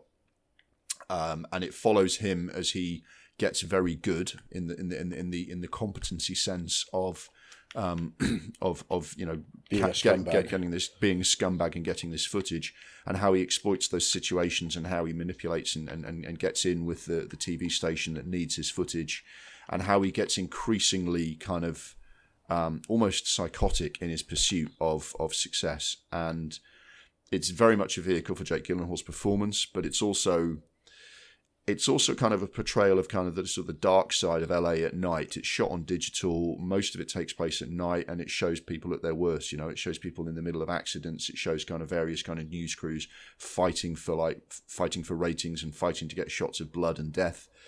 So it's dark in more ways than one. It's sort of about the way events are exploited for news ratings. So it's a bit of a comment on the media as well as a comment of this kind of, strange character. So that's kind of what it's about. It kind of plays out like a thriller as well. So it's not kind of, it doesn't play out as like a serious drama making statements. It plays like a thriller following this kind of very sort of, anti-heroic character.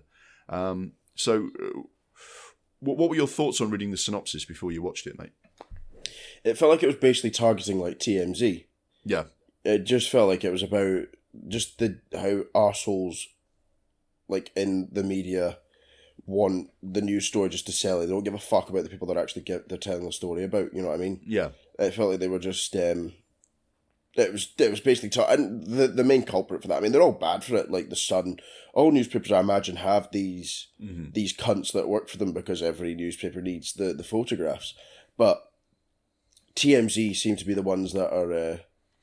just talked about the most for being just cunts in general, and if you speak about them, you get kind of blacklisted. Yeah.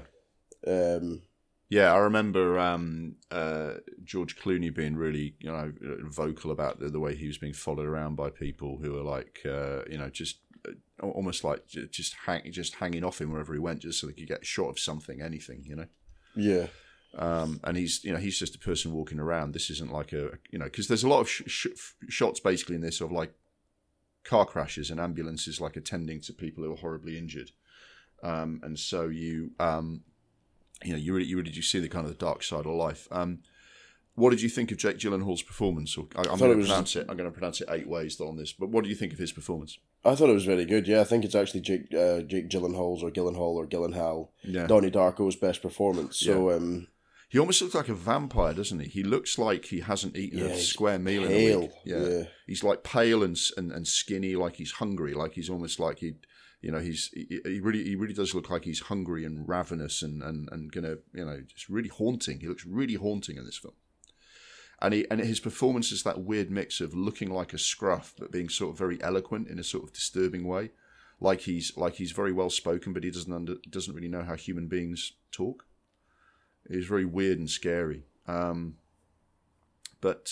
feels like all the things that are disturbing about the modern world and the media trends and new developments that depress you and make you worry for the future. He's describing. He sort of portrays the person who thrives in that kind of rather despicable world, doesn't he? Yeah, it really does kind of enlighten. It makes you think. Like, we've always known that the paparazzi are there, but I think it really highlights how fucking arsehole they are. How cunty these people can be. Yeah, he's a very good kind of. So the director is a guy called Dan Gilroy. He's a screenwriter. He's responsible for a lot of the writing of that new Star Wars show Andor. He's done some of the script writing for Kong Skull Island. Apart from this film as a director, he's got a bit of a journeyman CV. This is kind of very much stands out as kind of the most highly regarded film he's directed. I think he's related to Tony Gilroy, the filmmaker. But he uses Lou Bloom, the character that Jake Gyllenhaal plays, as a sort of, he's the voice of all of this stuff that he's trying to say. I think it's a good example of. I mean, we talked about She Said, and we talked about how sometimes films think that if they're making an important statement, that's all you need to do. This film's a very good example of using the cinema to kind of dramatize and do a very good job of making what you're trying to say compelling. Because he uses the Lou Bloom character as kind of the voice of some of the things that he's trying to say. He's actually up front of like the cynicism of the news people. He actually goes up to Rene Russo as the news executive that he meets and says he understands that they're struggling for ratings, so he knows that they need his footage. He understands the demands of the public. Like he does this whole speech about how crime is going down, but coverage of crime is going up, and it makes people think the crime is worse than it is. And obviously, he's been very upfront that the news has got that agenda. And rather than sort of criticising the fact that that's happening, his character was like, "I know this is happening. I don't give a shit. I just want to make money out of it." And he's a really good narrator for the points that the film is trying to make, if you see what I mean. Because then he talks about the racial and socioeconomic bias. It's like, how much people care about something that's happened to a black person, or how much they care about a black victim versus a black suspect in a criminal situation, and socioeconomic biases. He's very, very good, and as well as being the sort of a character study of this kind of birth of a monster, he uses the film. Dan Gilroy uses the film, I thought, very effectively to make points, but without preaching. He tells he makes those points while thrilling you, while making you watch a compelling thriller movie. I thought. Yeah, no, it's it is. It's a very. I think Jake Gyllenhaal's kind of in that stage of career where he just does these kind of films now, doesn't he? Like, what was the other one? End of Watch. Yeah.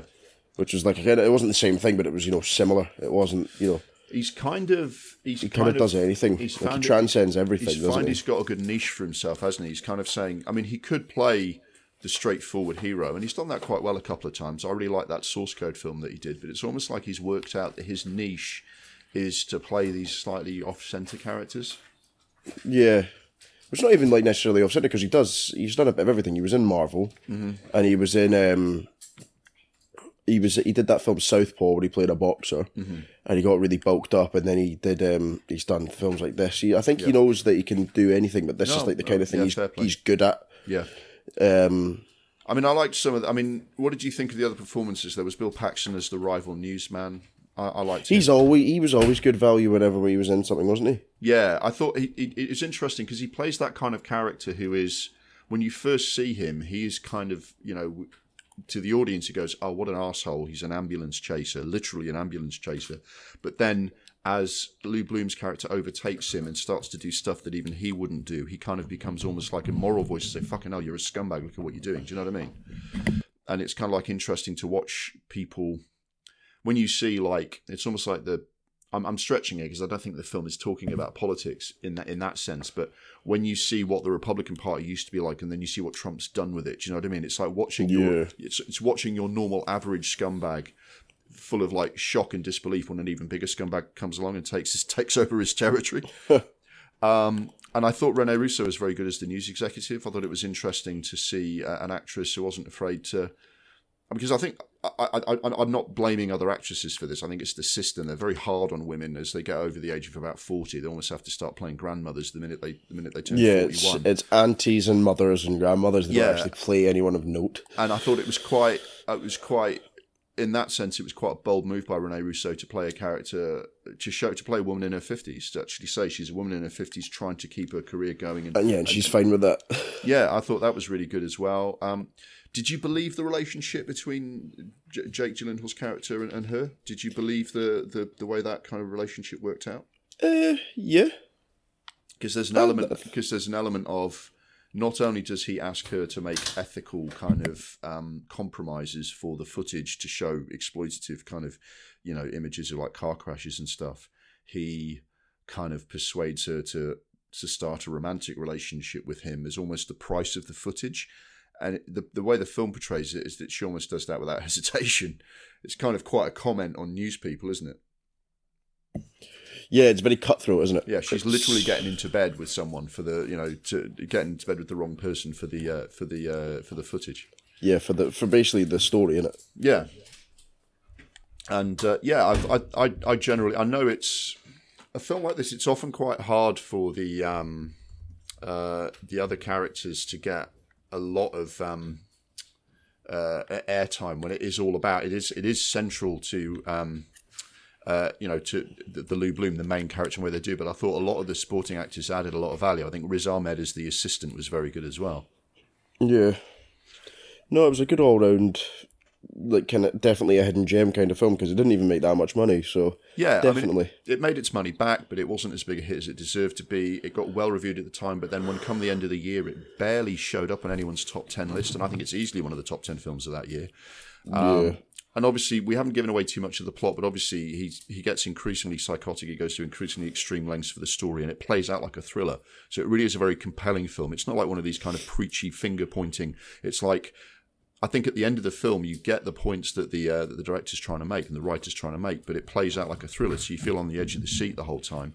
And without giving away any of the plot, there's the final speech where he's talking to his team, as they go off to kind of, shoot more footage. And he says, I would never ask you to do anything that I wouldn't do myself. You know that's true, don't you? Because there's literally nothing this guy wouldn't do, right? Yeah. So, yeah, I think that's thumbs up from both of us. This is definitely worth watching if you haven't seen it. It's just a really good, exciting thriller movie. If you don't like films that are shot on digital, that might throw it off for you. But I think only Christopher Nolan or Quentin Tarantino would disqualify that. Everyone else, I think, is prepared to watch a good movie on digital. So get it watched is what I'd say. Definitely.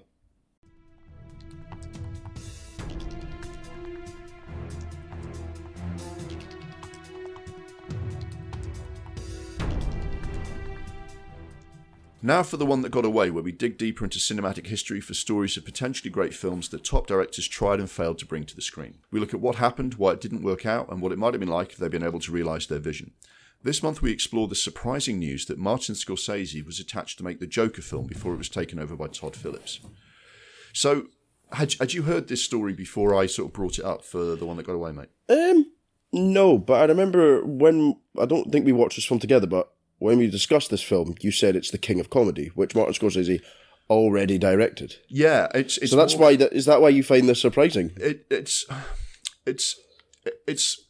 I guess the surprising bit is that Martin Scorsese doesn't strike me as the sort of person who'd make a comic book film, especially given his comments in 2019 about Marvel, and I could see this being the sort of film that he would make because of all of those Scorsese-esque, elements. Because it's not just king of comedy; it's also a bit of Taxi Driver. It's also a bit of After Hours, which is kind of three amazing New York movies that Scorsese did. We're going to have to do After Hours for the pod one of these days because it's a fantastic film.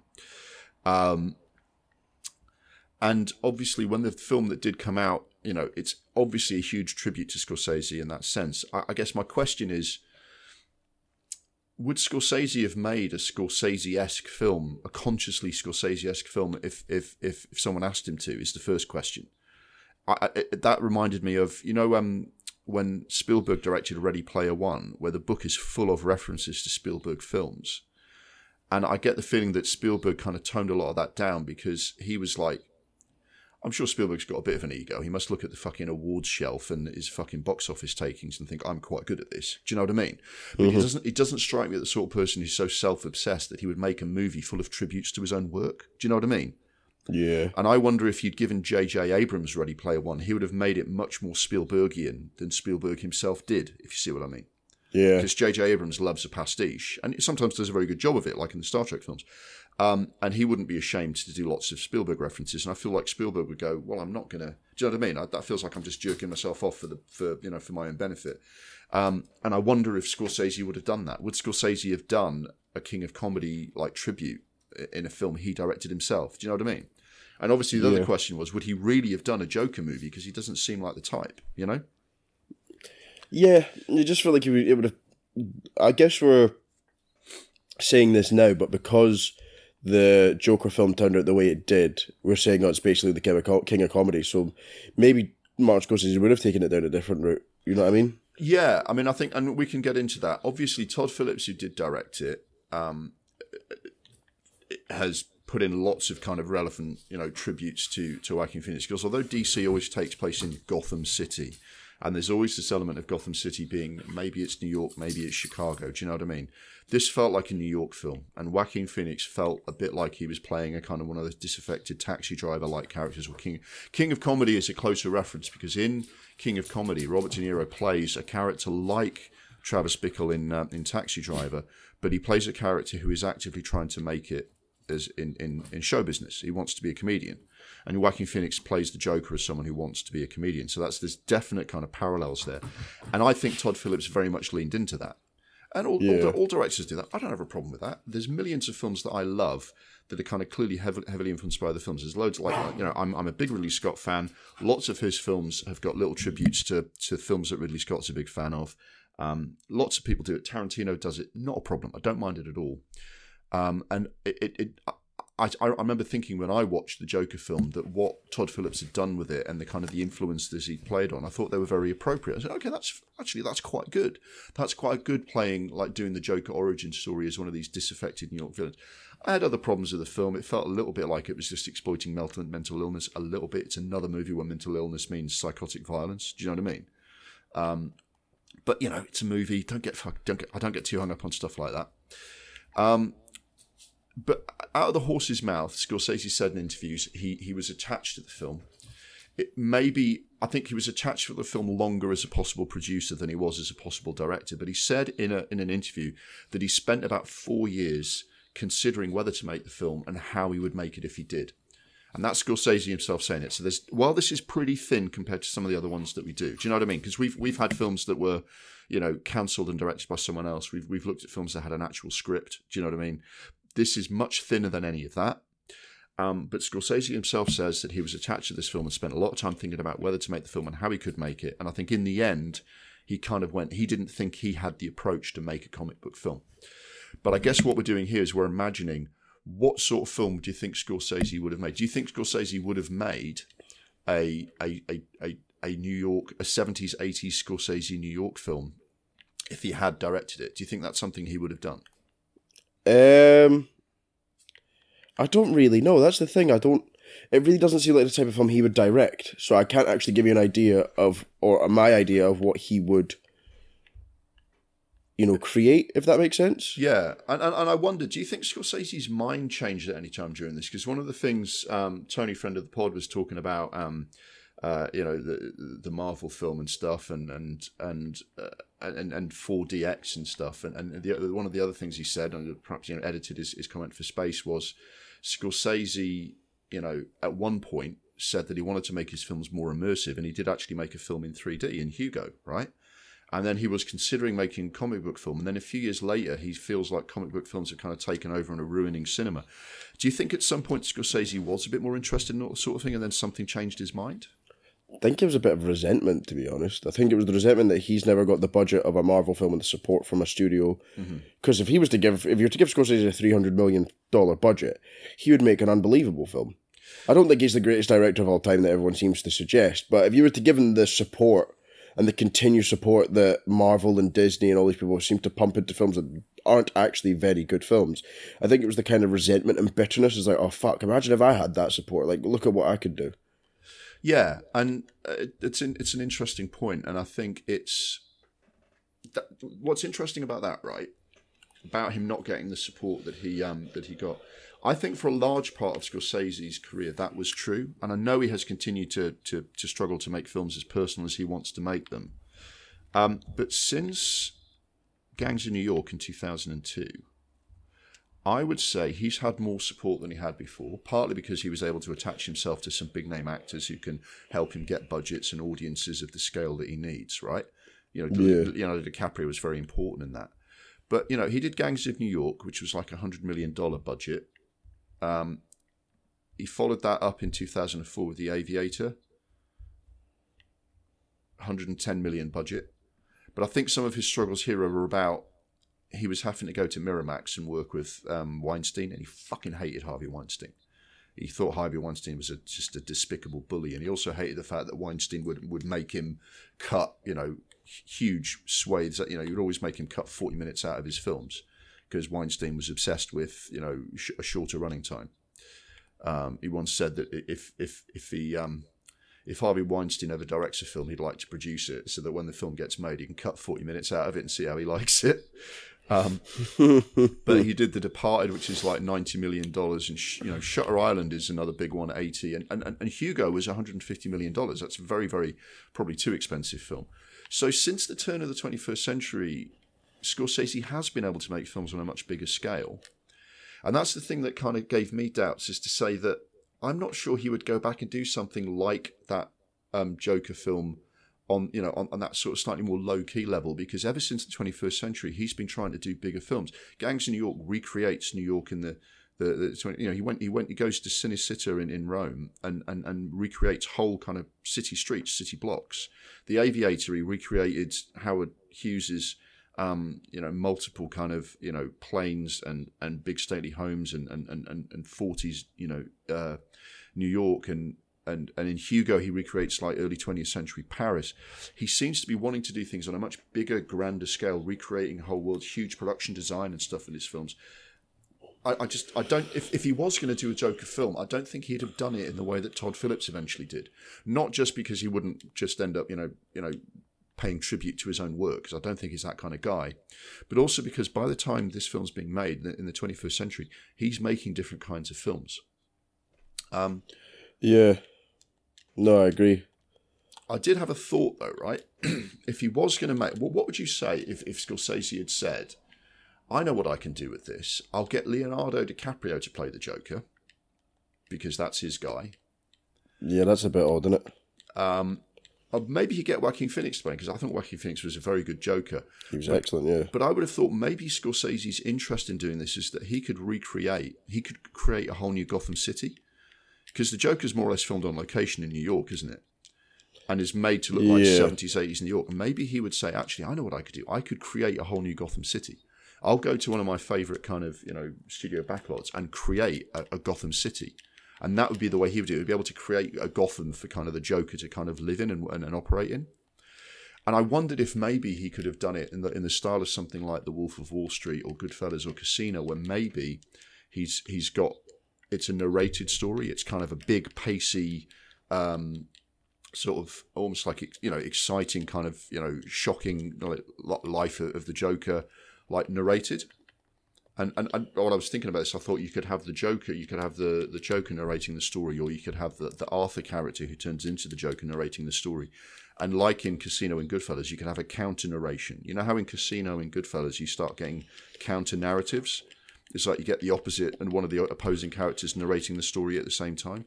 You could have like a competing narrative between the Joker and the voices in his head. So you've got Arthur narrating, and then the narration of the Joker, the crazy character he turns into, gradually taking over. And I wondered if Scorsese was going to do it, I wonder if that would have been the way he would do the story. Do you know what I mean? Because that's more. Seems very on the nose, though, doesn't it? Yeah, I mean, but is it any more on the nose than just doing a disguised remake of King of Comedy. Do you know what I mean? Oh, this is true. It's completely. That's what I'm saying. I genuinely don't know how we do this because I don't think Scorsese would just be like, "Oh well, remember that time I used the narration in Goodfellas? Yeah. Now I'm going to do it for this Joker film." Do you know what I mean? I don't think he would do that. Yeah, and maybe that's why he didn't do it. Maybe there's just no way for Scorsese to make this film, because that's just not his thing. And there's nothing wrong with that. He makes other types of films, and I know other people have gone into the comic book world and done interesting stuff. I guess in the end, he just. He's just not that kind of guy, is he? He just doesn't make those kinds of films. Yeah. Like the listener said in their message, it's if you like Scorsese films and you like Marvel comic book films, it's probably better that they stay separate because then you get both. You get both kinds of movie. Do you know what I mean? Yeah. But yeah, I would say it worked better for his films to be the inspiration for the Joker than the person actually making it. I would still see it, but yeah, I get what you mean. There's an interesting footnote to this, because we're talking about the Scorsese films that didn't get made. There are other kind of actual kind of one that got away for Scorsese that we're going to do at some point in the future, like his version of the George Gershwin story, stuff like that.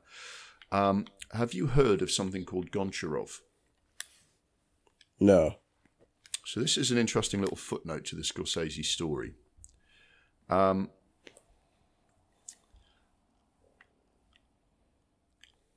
There's an article in The Guardian about it, which is really interesting. But basically, thousands of internet users have been making posters, soundtracks, drawings, and fan fiction for a 1973 Scorsese film starring Robert De Niro that never existed. Okay. It's just one of those things that happen on the internet. It's basically become a meme because people started talking about, there's a little scene. They start saying this is a little scene, Martin Scorsese film called Goncharov. What's it all about? It's Robert De Niro as a former discotheque owner who comes to Naples after the fall of the Soviet Union with the goal of becoming a mob boss. Harvey Keitel, Gene Hackman, Al Pacino. It's almost like people have fantasized about the ultimate Scorsese film. And then people just got really picked it up and ran with it, and they started creating posters. They, started imagining what was in the story and everything else, and it almost took on a life of its own. There are like posters of the film, thousands of people sharing it, and it's almost become like a little kind of in-joke. It's like saying, next year is the 50th anniversary of Goncharov. Have you seen it? It was on the Kermode and Mayo show the other day. They're kind of jokingly saying, I haven't seen it in years, but it was really weird, especially when the spaceship turns up. Do you know what I mean? It becomes this kind of... It's become a meme, yeah. Yeah, and it's just...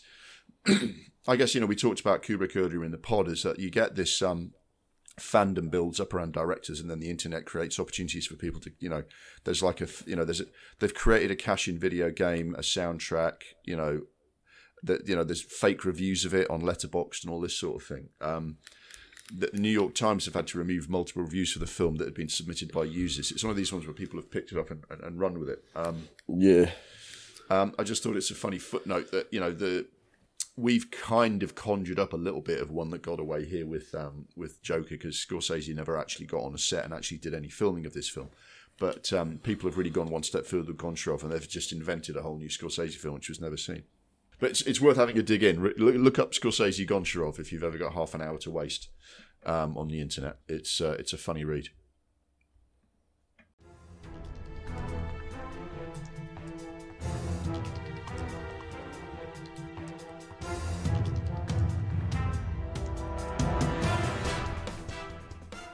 We close the first reel of the episode with the remake Hate Watch. This is where we shine a light on the lack of originality in the Hollywood boardroom and their obsession with remaking, rebooting, reimagining, or just plain recycling older films. Quite often this is our chance to let off steam and rant at a terrible and unworthy remake which sullies the reputation of an old classic, but every now and again the new film holds up under our ruthless examination and emerges from the Hate Watch with some credit. This month we take a look at a film which is not a remake of a classic that should have been left alone. Rather, it's the latest in a series of failed attempts to make the same story which has never been done well. The remake Hate Watch for episode 32 was the 2015 version of Fantastic Four. Just a note that we're also going to do a remake restoration here as well, the new feature that James suggested, where after we've dispatched the bad remake, we talk about a film that should have been remade and made a lot better. And this is a film that came out in the same year as all the other films we're featuring, so it sticks to our loose theme for this episode. So, James, what's your relationship to the Fantastic Four? For example, what did you think of the two films they did in the early 2000s that came out when you were a kid? So I enjoyed them when I was a kid, but watching them now, they are crap. But The Fantastic Four has always been like four cheesy, lame superheroes. Yeah, it doesn't really fit the kind of modern template of like the superhero blockbuster, do they? Yeah, and the villain, Doctor Doom's lame. He's always been lame. But it was fun. It was a comic book film. And the Silver Surfer's always been a badass. And fuck knows why he's connected to the Fantastic Four, because they're shite. But by the time the second one came out, I was 18 or 19 nearly. Yeah. And by the time I got around to watching it, I was probably in my 20s. And it was just rubbish. Yeah. I didn't even get all the way through it. I saw the reviews, and that's probably a mistake because that clouds your judgment of the film to begin with. But I went in with as like clear a judgment and like unbiased view of it as I could, and it is just bad. It's a mess. I couldn't even tell you what happens, but it's wasted a really talented cast in Miles Teller, Michael B. Jordan, Jamie Bell, Kate Mara. Like, that's a really talented cast. Yes. And fuck knows what went wrong there. Well, I mean, we can go a little bit into what went wrong. I mean, essentially, this is the origin story of the Fantastic Four. Again, Hollywood never shies away from doing another origin story. There are some slightly different sort of elements to the story, but we can go through that. But it kind of went wrong right from the beginning because, first of all, I just don't think a dark Fantastic Four story works, and I think you've got that problem that one of the sort of minority of DC films that's worked lately has been Shazam, which was unapologetically lighter and more kid-friendly than some of these other superhero films. And I think that's the only way you make Fantastic Four work. I think you've just got to admit that it's a PG-rated, fun, exciting kids film, or more suitable for kids than most of these films. And I think if you don't like that, don't do it, because it doesn't work any other way. Even if I'm not sure how well it works even that way. The director that they hired to do this is a guy called Josh Trank. He had a hit with a low-budget, small-scale, found-footage film about people who gain superhero powers called Chronicle. I don't know if you've seen that. Yeah, I've seen that. It's all right. It's all right. It works quite well for what it is, but it's a low-budget, small-scale film. Now, some people can make the jump from there to blockbusters, like Peter Jackson, who we'll discuss in Reel 2, Christopher Nolan. He started out in much smaller films and then has moved on to much bigger films, including superhero films. Doug Liman has gone on to, did the Bourne trilogy after a bunch of indie films. Josh Trank, I don't think, is up to that task. Even so, they hired that director and a writer who weren't on the same page. They hired a writer who did a more traditional blockbuster version idea of, like, in the script, a much more traditional kind of like story. And then they hired a director after that writer who had an entirely different vision of the film. Josh Trank wanted to do something a bit more like a bigger version of what he'd done on Chronicle. So you've got a director and a writer who don't get on anyway, right? And they couldn't agree amongst themselves whether the film would, be one or the other. They couldn't agree amongst the production team whether it would tie in with X-Men or not. They eventually choose Josh Trank, the director's vision, over the slate of the writer's vision to make it. And it might still have been shit, but we'll never know because they compromised even on that. Because once they've said to Josh Trank, okay, make the film your way, they then interfered. They stepped in and took the film away from him and reshot it because they didn't like what he was doing. So they just got it wrong in about 8 different ways, right? It's also worth mentioning that the producer of the film has to take some blame over this. We talked about him in the last episode, Akiva Goldsman. Do you remember how we talked about he did quite well with A Beautiful Mind and then went into genre films and doesn't seem to do a good job of any of them? Because he's the guy responsible for iRobot, Batman and Robin, I Am Legend and The Dark Tower. He keeps compromising like good genre films. He's responsible for this as well. He was the producer, so a lot of decisions are on him. And then when they're casting the film, right, I think Michael B. Jordan is a really good actor, but I don't know what you thought about this. If you say we're going to make Johnny Storm black, I'm absolutely fine with that. I don't think it's particularly kind of big change to make him a black character. Make him black, that's fine, and especially if you're going to cast Michael B. Jordan because he's really good, right? So why did they make his sister white? Did they not explain that? They sort of explained it very briefly, but you know why his sister is white? Why? Because the studio said to the director, you can have a black Johnny Storm, but you can't have a black Invisible Girl. That's too many black people in the Fantastic Four. Jesus Christ. So he said, what the fuck are we going to do? If we've got Michael Jordan black, how is his sister white? And they said, I'll make her adopted. Make her adopted? Yeah. So she's adopted. And it's like, and here's the thing, right? If you're going to have a character in a film who's adopted, that's fine. superhero films are often about kind of finding your own adopted family anyway. Do you know what I mean? Yeah, misfits and that. Yeah, but for it just to be a plot point just kind of shows that they don't really know what the fuck they're doing. Do you know what I mean? And they don't do anything. They don't do anything in the story to kind of explore the relationship between Michael B. Jordan's character and his adopted sister. They just kind of go, "Oh yeah, she's adopted. Can we get on with the story now?" It's like fucking hell.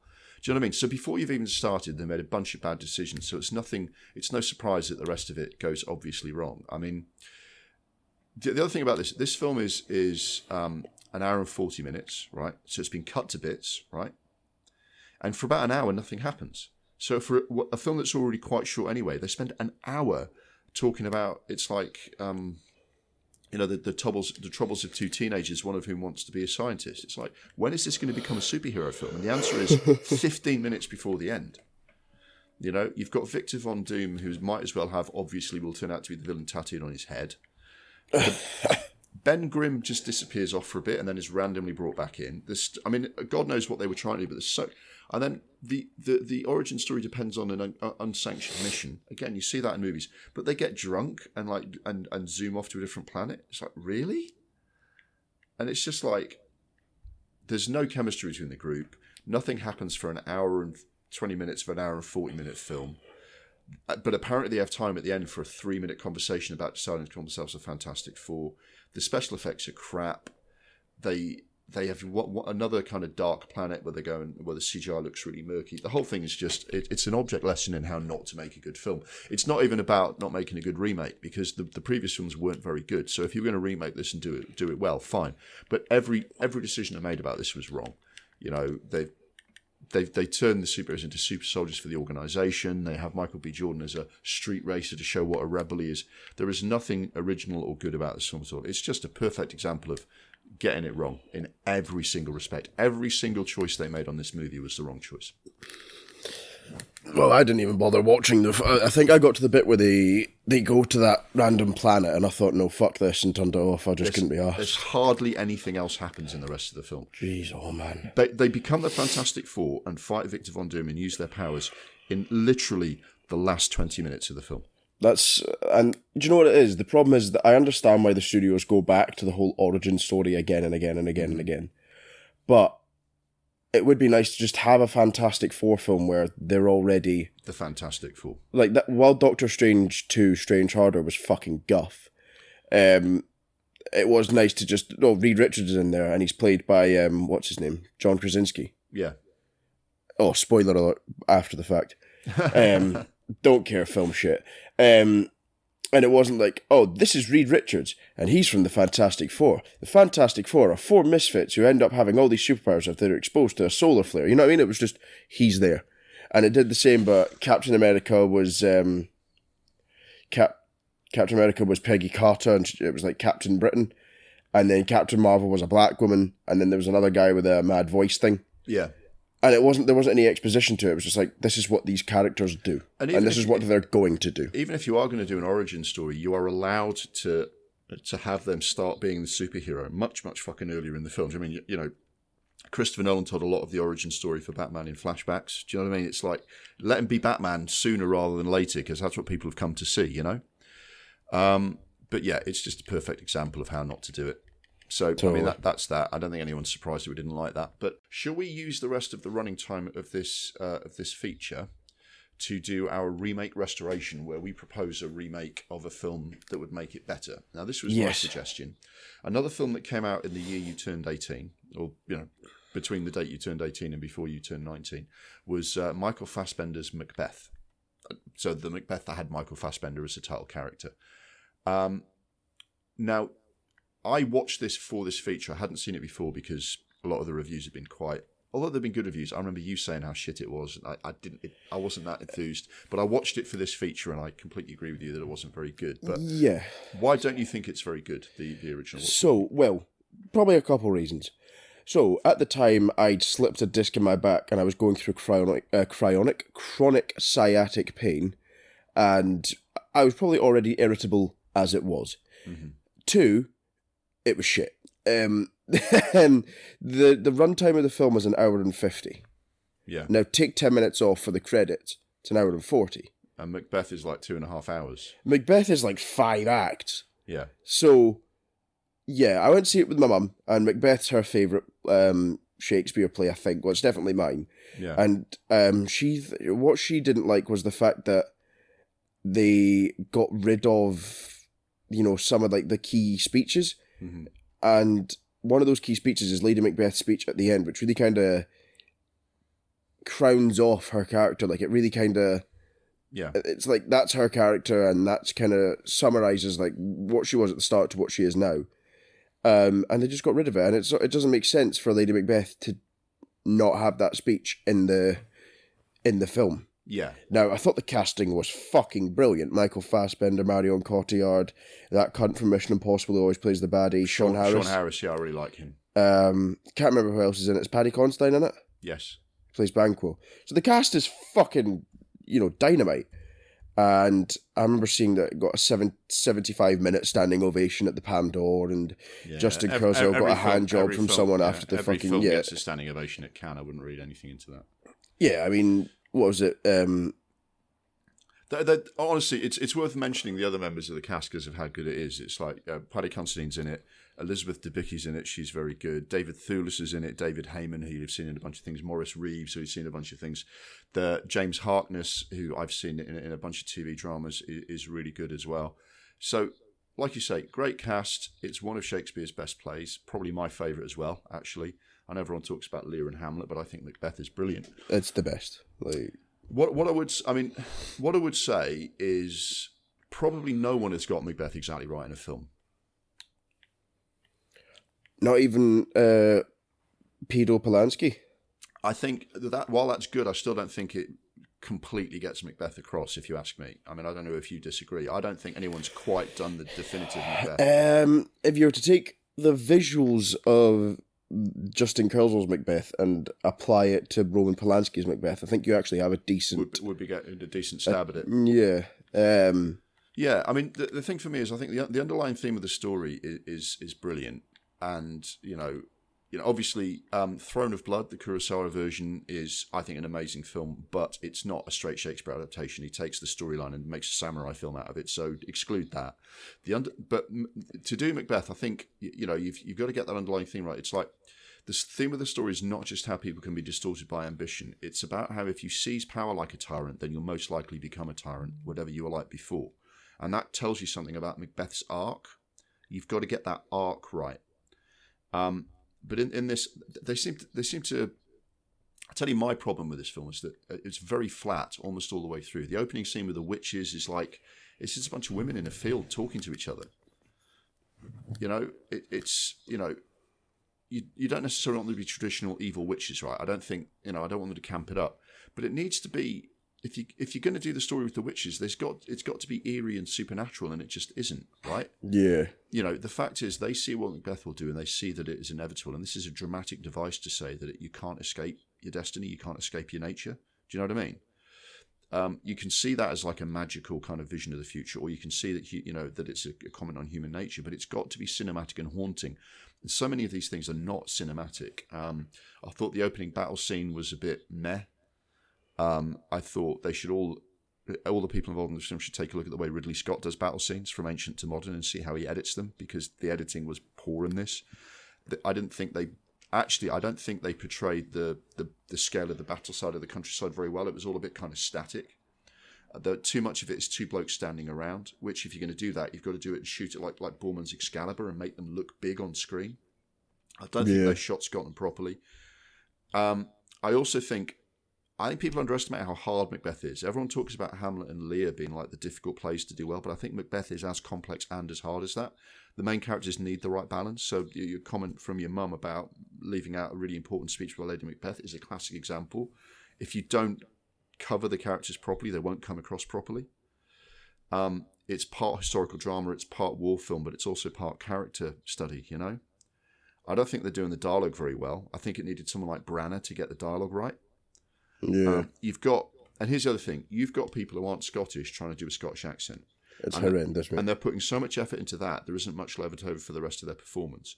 And there are characters who are Scottish, but I don't think they're particularly familiar with Shakespearean dialogue. And Justin Kurzel is Australian, no disrespect, but you need someone who's absolutely sheep-dipped in Shakespearean theatre to actually show people how to say the dialogue. Because a lot of time this sounded like kids reading it out in English class at school. Mm. So it never came to life. It just died on screen. And they never quite worked out whether they should do the big speeches as kind of a voiceover of what they're saying in their heads, or whether it's like a monologue and anything else. And it just, you've got to establish the setting. Is it classic Castles and Battlefields? Is it armour? Is it kilts?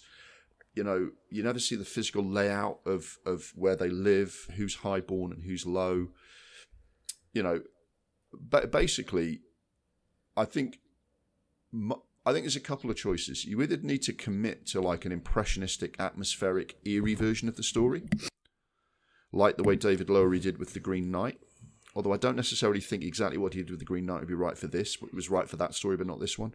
But it's got to be more atmospheric. You've got to decide whether you're going to have visions of the dagger and the ghosts of the dead haunting him, or whether you're making him hallucinate. And you also need to remember that it's a film. You can use montage, or you make it more of like an all-out kind of gripping historical kind of epic kind of story about a murderous tyrant and the opposition gathering against him. In the end, I didn't think the final battle scene was all that exciting. Do you know what I mean? What would you do to make this better? How would you have liked to see Kurzel make it? Is it as simple as the way the characters perform in Macbeth, but with a better kind of visual palette? I think it's everything you've just said, but don't keep the entire original script in. Mm-hmm. Keep the entire original Shakespeare script in. Don't get English people to do Scottish accents unless they can definitely do a Scottish accent, because I am fucking sick to death of folk doing Scottish accents that they just don't sound right. They don't sound like they come from anywhere in Scotland. Yeah. If you were to get a fucking Aberdonian in front of me, I'd be able to tell you that he's an Aberdonian. But whenever you get an English cunt doing a Scottish accent, they just sound like a fucking bellend. Yeah. They sound like a fucking cunt trying to make a joke at a wedding. And it's just fucking, it's shite. It's horrible that the outside of a Scottish person doing a Scottish accent, the only thing that sounds remotely close to Scotland is fucking Shrek. Well, that's the thing. The thing is, you don't need them necessarily to be Scottish accents, because medieval noblemen maybe wouldn't have spoken with a Scottish accent, because there is that thing that like the really posh Scottish people sound English. Do you know what I mean? Nowadays, what's that name? That ginger woman who played Jon Snow's girlfriend in Rose Leslie. Yeah, she's Scottish apparently. No, she doesn't. No, but yeah, she's Scottish, but she's so posh. She grew up literally in a castle. She's like Scottish aristocracy, so she sounds English. So you don't have to have them all having Scottish accents. Yeah, but what school did she go to? Did she go to like a private school, or did she go to a comprehensive? Well, she definitely didn't go to a comprehensive. Well, there you go. She's not Scottish. But that's the thing, right? If you are, like you say, if you are going to have characters with Scottish accents, they've either got to be Scottish or be able to do it. I didn't have a problem with Fassbender's accent, but you could see a lot of these actors were struggling with a Scottish accent. Probably Marion Cotillard didn't try to do a Scottish accent as well, so she probably came out the best in that sense. Well, no, actually, Marion Cotillard's casting's the only fucking accurate thing about the historical time frame of the film, because every fucking Scottish cunt was marrying a French cunt back in those days. Yeah. That. So every queen that Scotland had for a good 200 years, about 8 out of 10 of them would have been French. So that all made sense. But I mean, for me, it's got to be atmosphere. I think you've got to make it really gothic. The whole thing about Macbeth is that this guy, right, he was prepared to fucking murder his best friend for power. And he kind of found that out about himself in the course of this film, because for a long time he was a loyal kind of just general fighting for a cause. And then someone plants the seed in his head that you could be king. And it plants the seed in the head of his wife. And the two of them become this kind of, it's a folie à deux. These two people become so overcome with ambition, they're prepared to fucking murder their way to absolute power over a country, and they become tyrants. Yeah. Now, that's fucking gripping. Do you know what I mean? That's fucking Idi Amin, you know? That's like a dictatorship taking over. That's kind of, people have been transformed and distorted into grotesque people by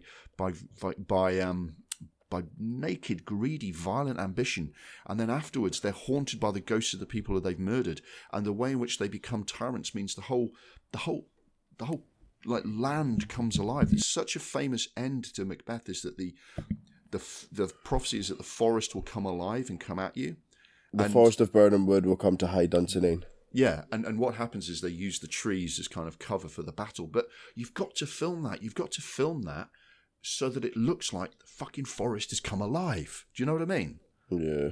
And I just think there's too much standing around and I think reciting the lines in really generic medieval settings instead of really fucking bringing it to life. You've really got to kind of, you know, my hands are like gripping into fists here when I'm talking about this because that's what Macbeth is. It's like Macbeth is this, it's a tragedy because he's meant to be the hero and he turns into a fucking terrible person because of greed and ambition.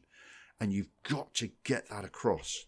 You know, I know it's not historically accurate. Macbeth wasn't like that. He was fighting for the throne like everyone else was, and they all had a shot, and he fucking took over, and he won. Someone else lost. Tough shit. You could tell that version of the story, but if you're going to do Shakespeare's version, it's got to be this gothic, ghostly, atmospheric, you know, fever dream of a film.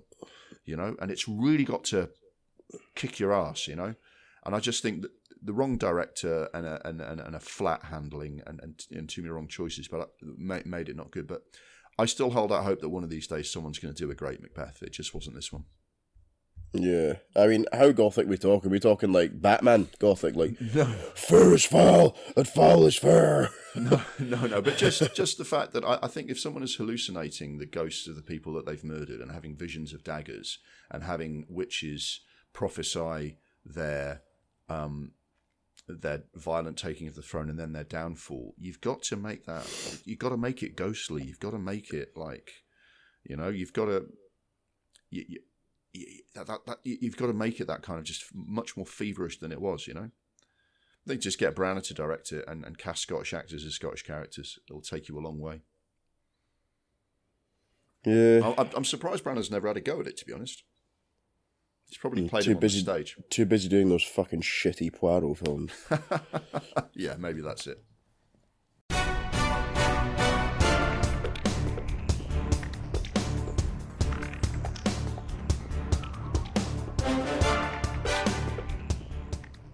We're going to take an intermission now. Sorry for interrupting the flow. The second reel of the podcast is available to download now. We hope you will join us again soon for the exciting conclusion of this month's episode. When you do, we'll be taking on The Big Conversation, which explores the Lord of the Rings franchise from its Oscar-winning original trilogy through The Hobbit to the Rings of Power TV series. That's all for the first reel of this month's episode of Double Reel. The podcast is edited in Audacity and hosted on Anchor FM, and we are grateful for their continued support. The music was Mistake the Getaway by Kevin MacLeod. We'll give you a full set of credits at the end of Reel 2 of the episode, including info on the films and topics we discussed. Look forward to joining you for the second reel soon. See you on the other side.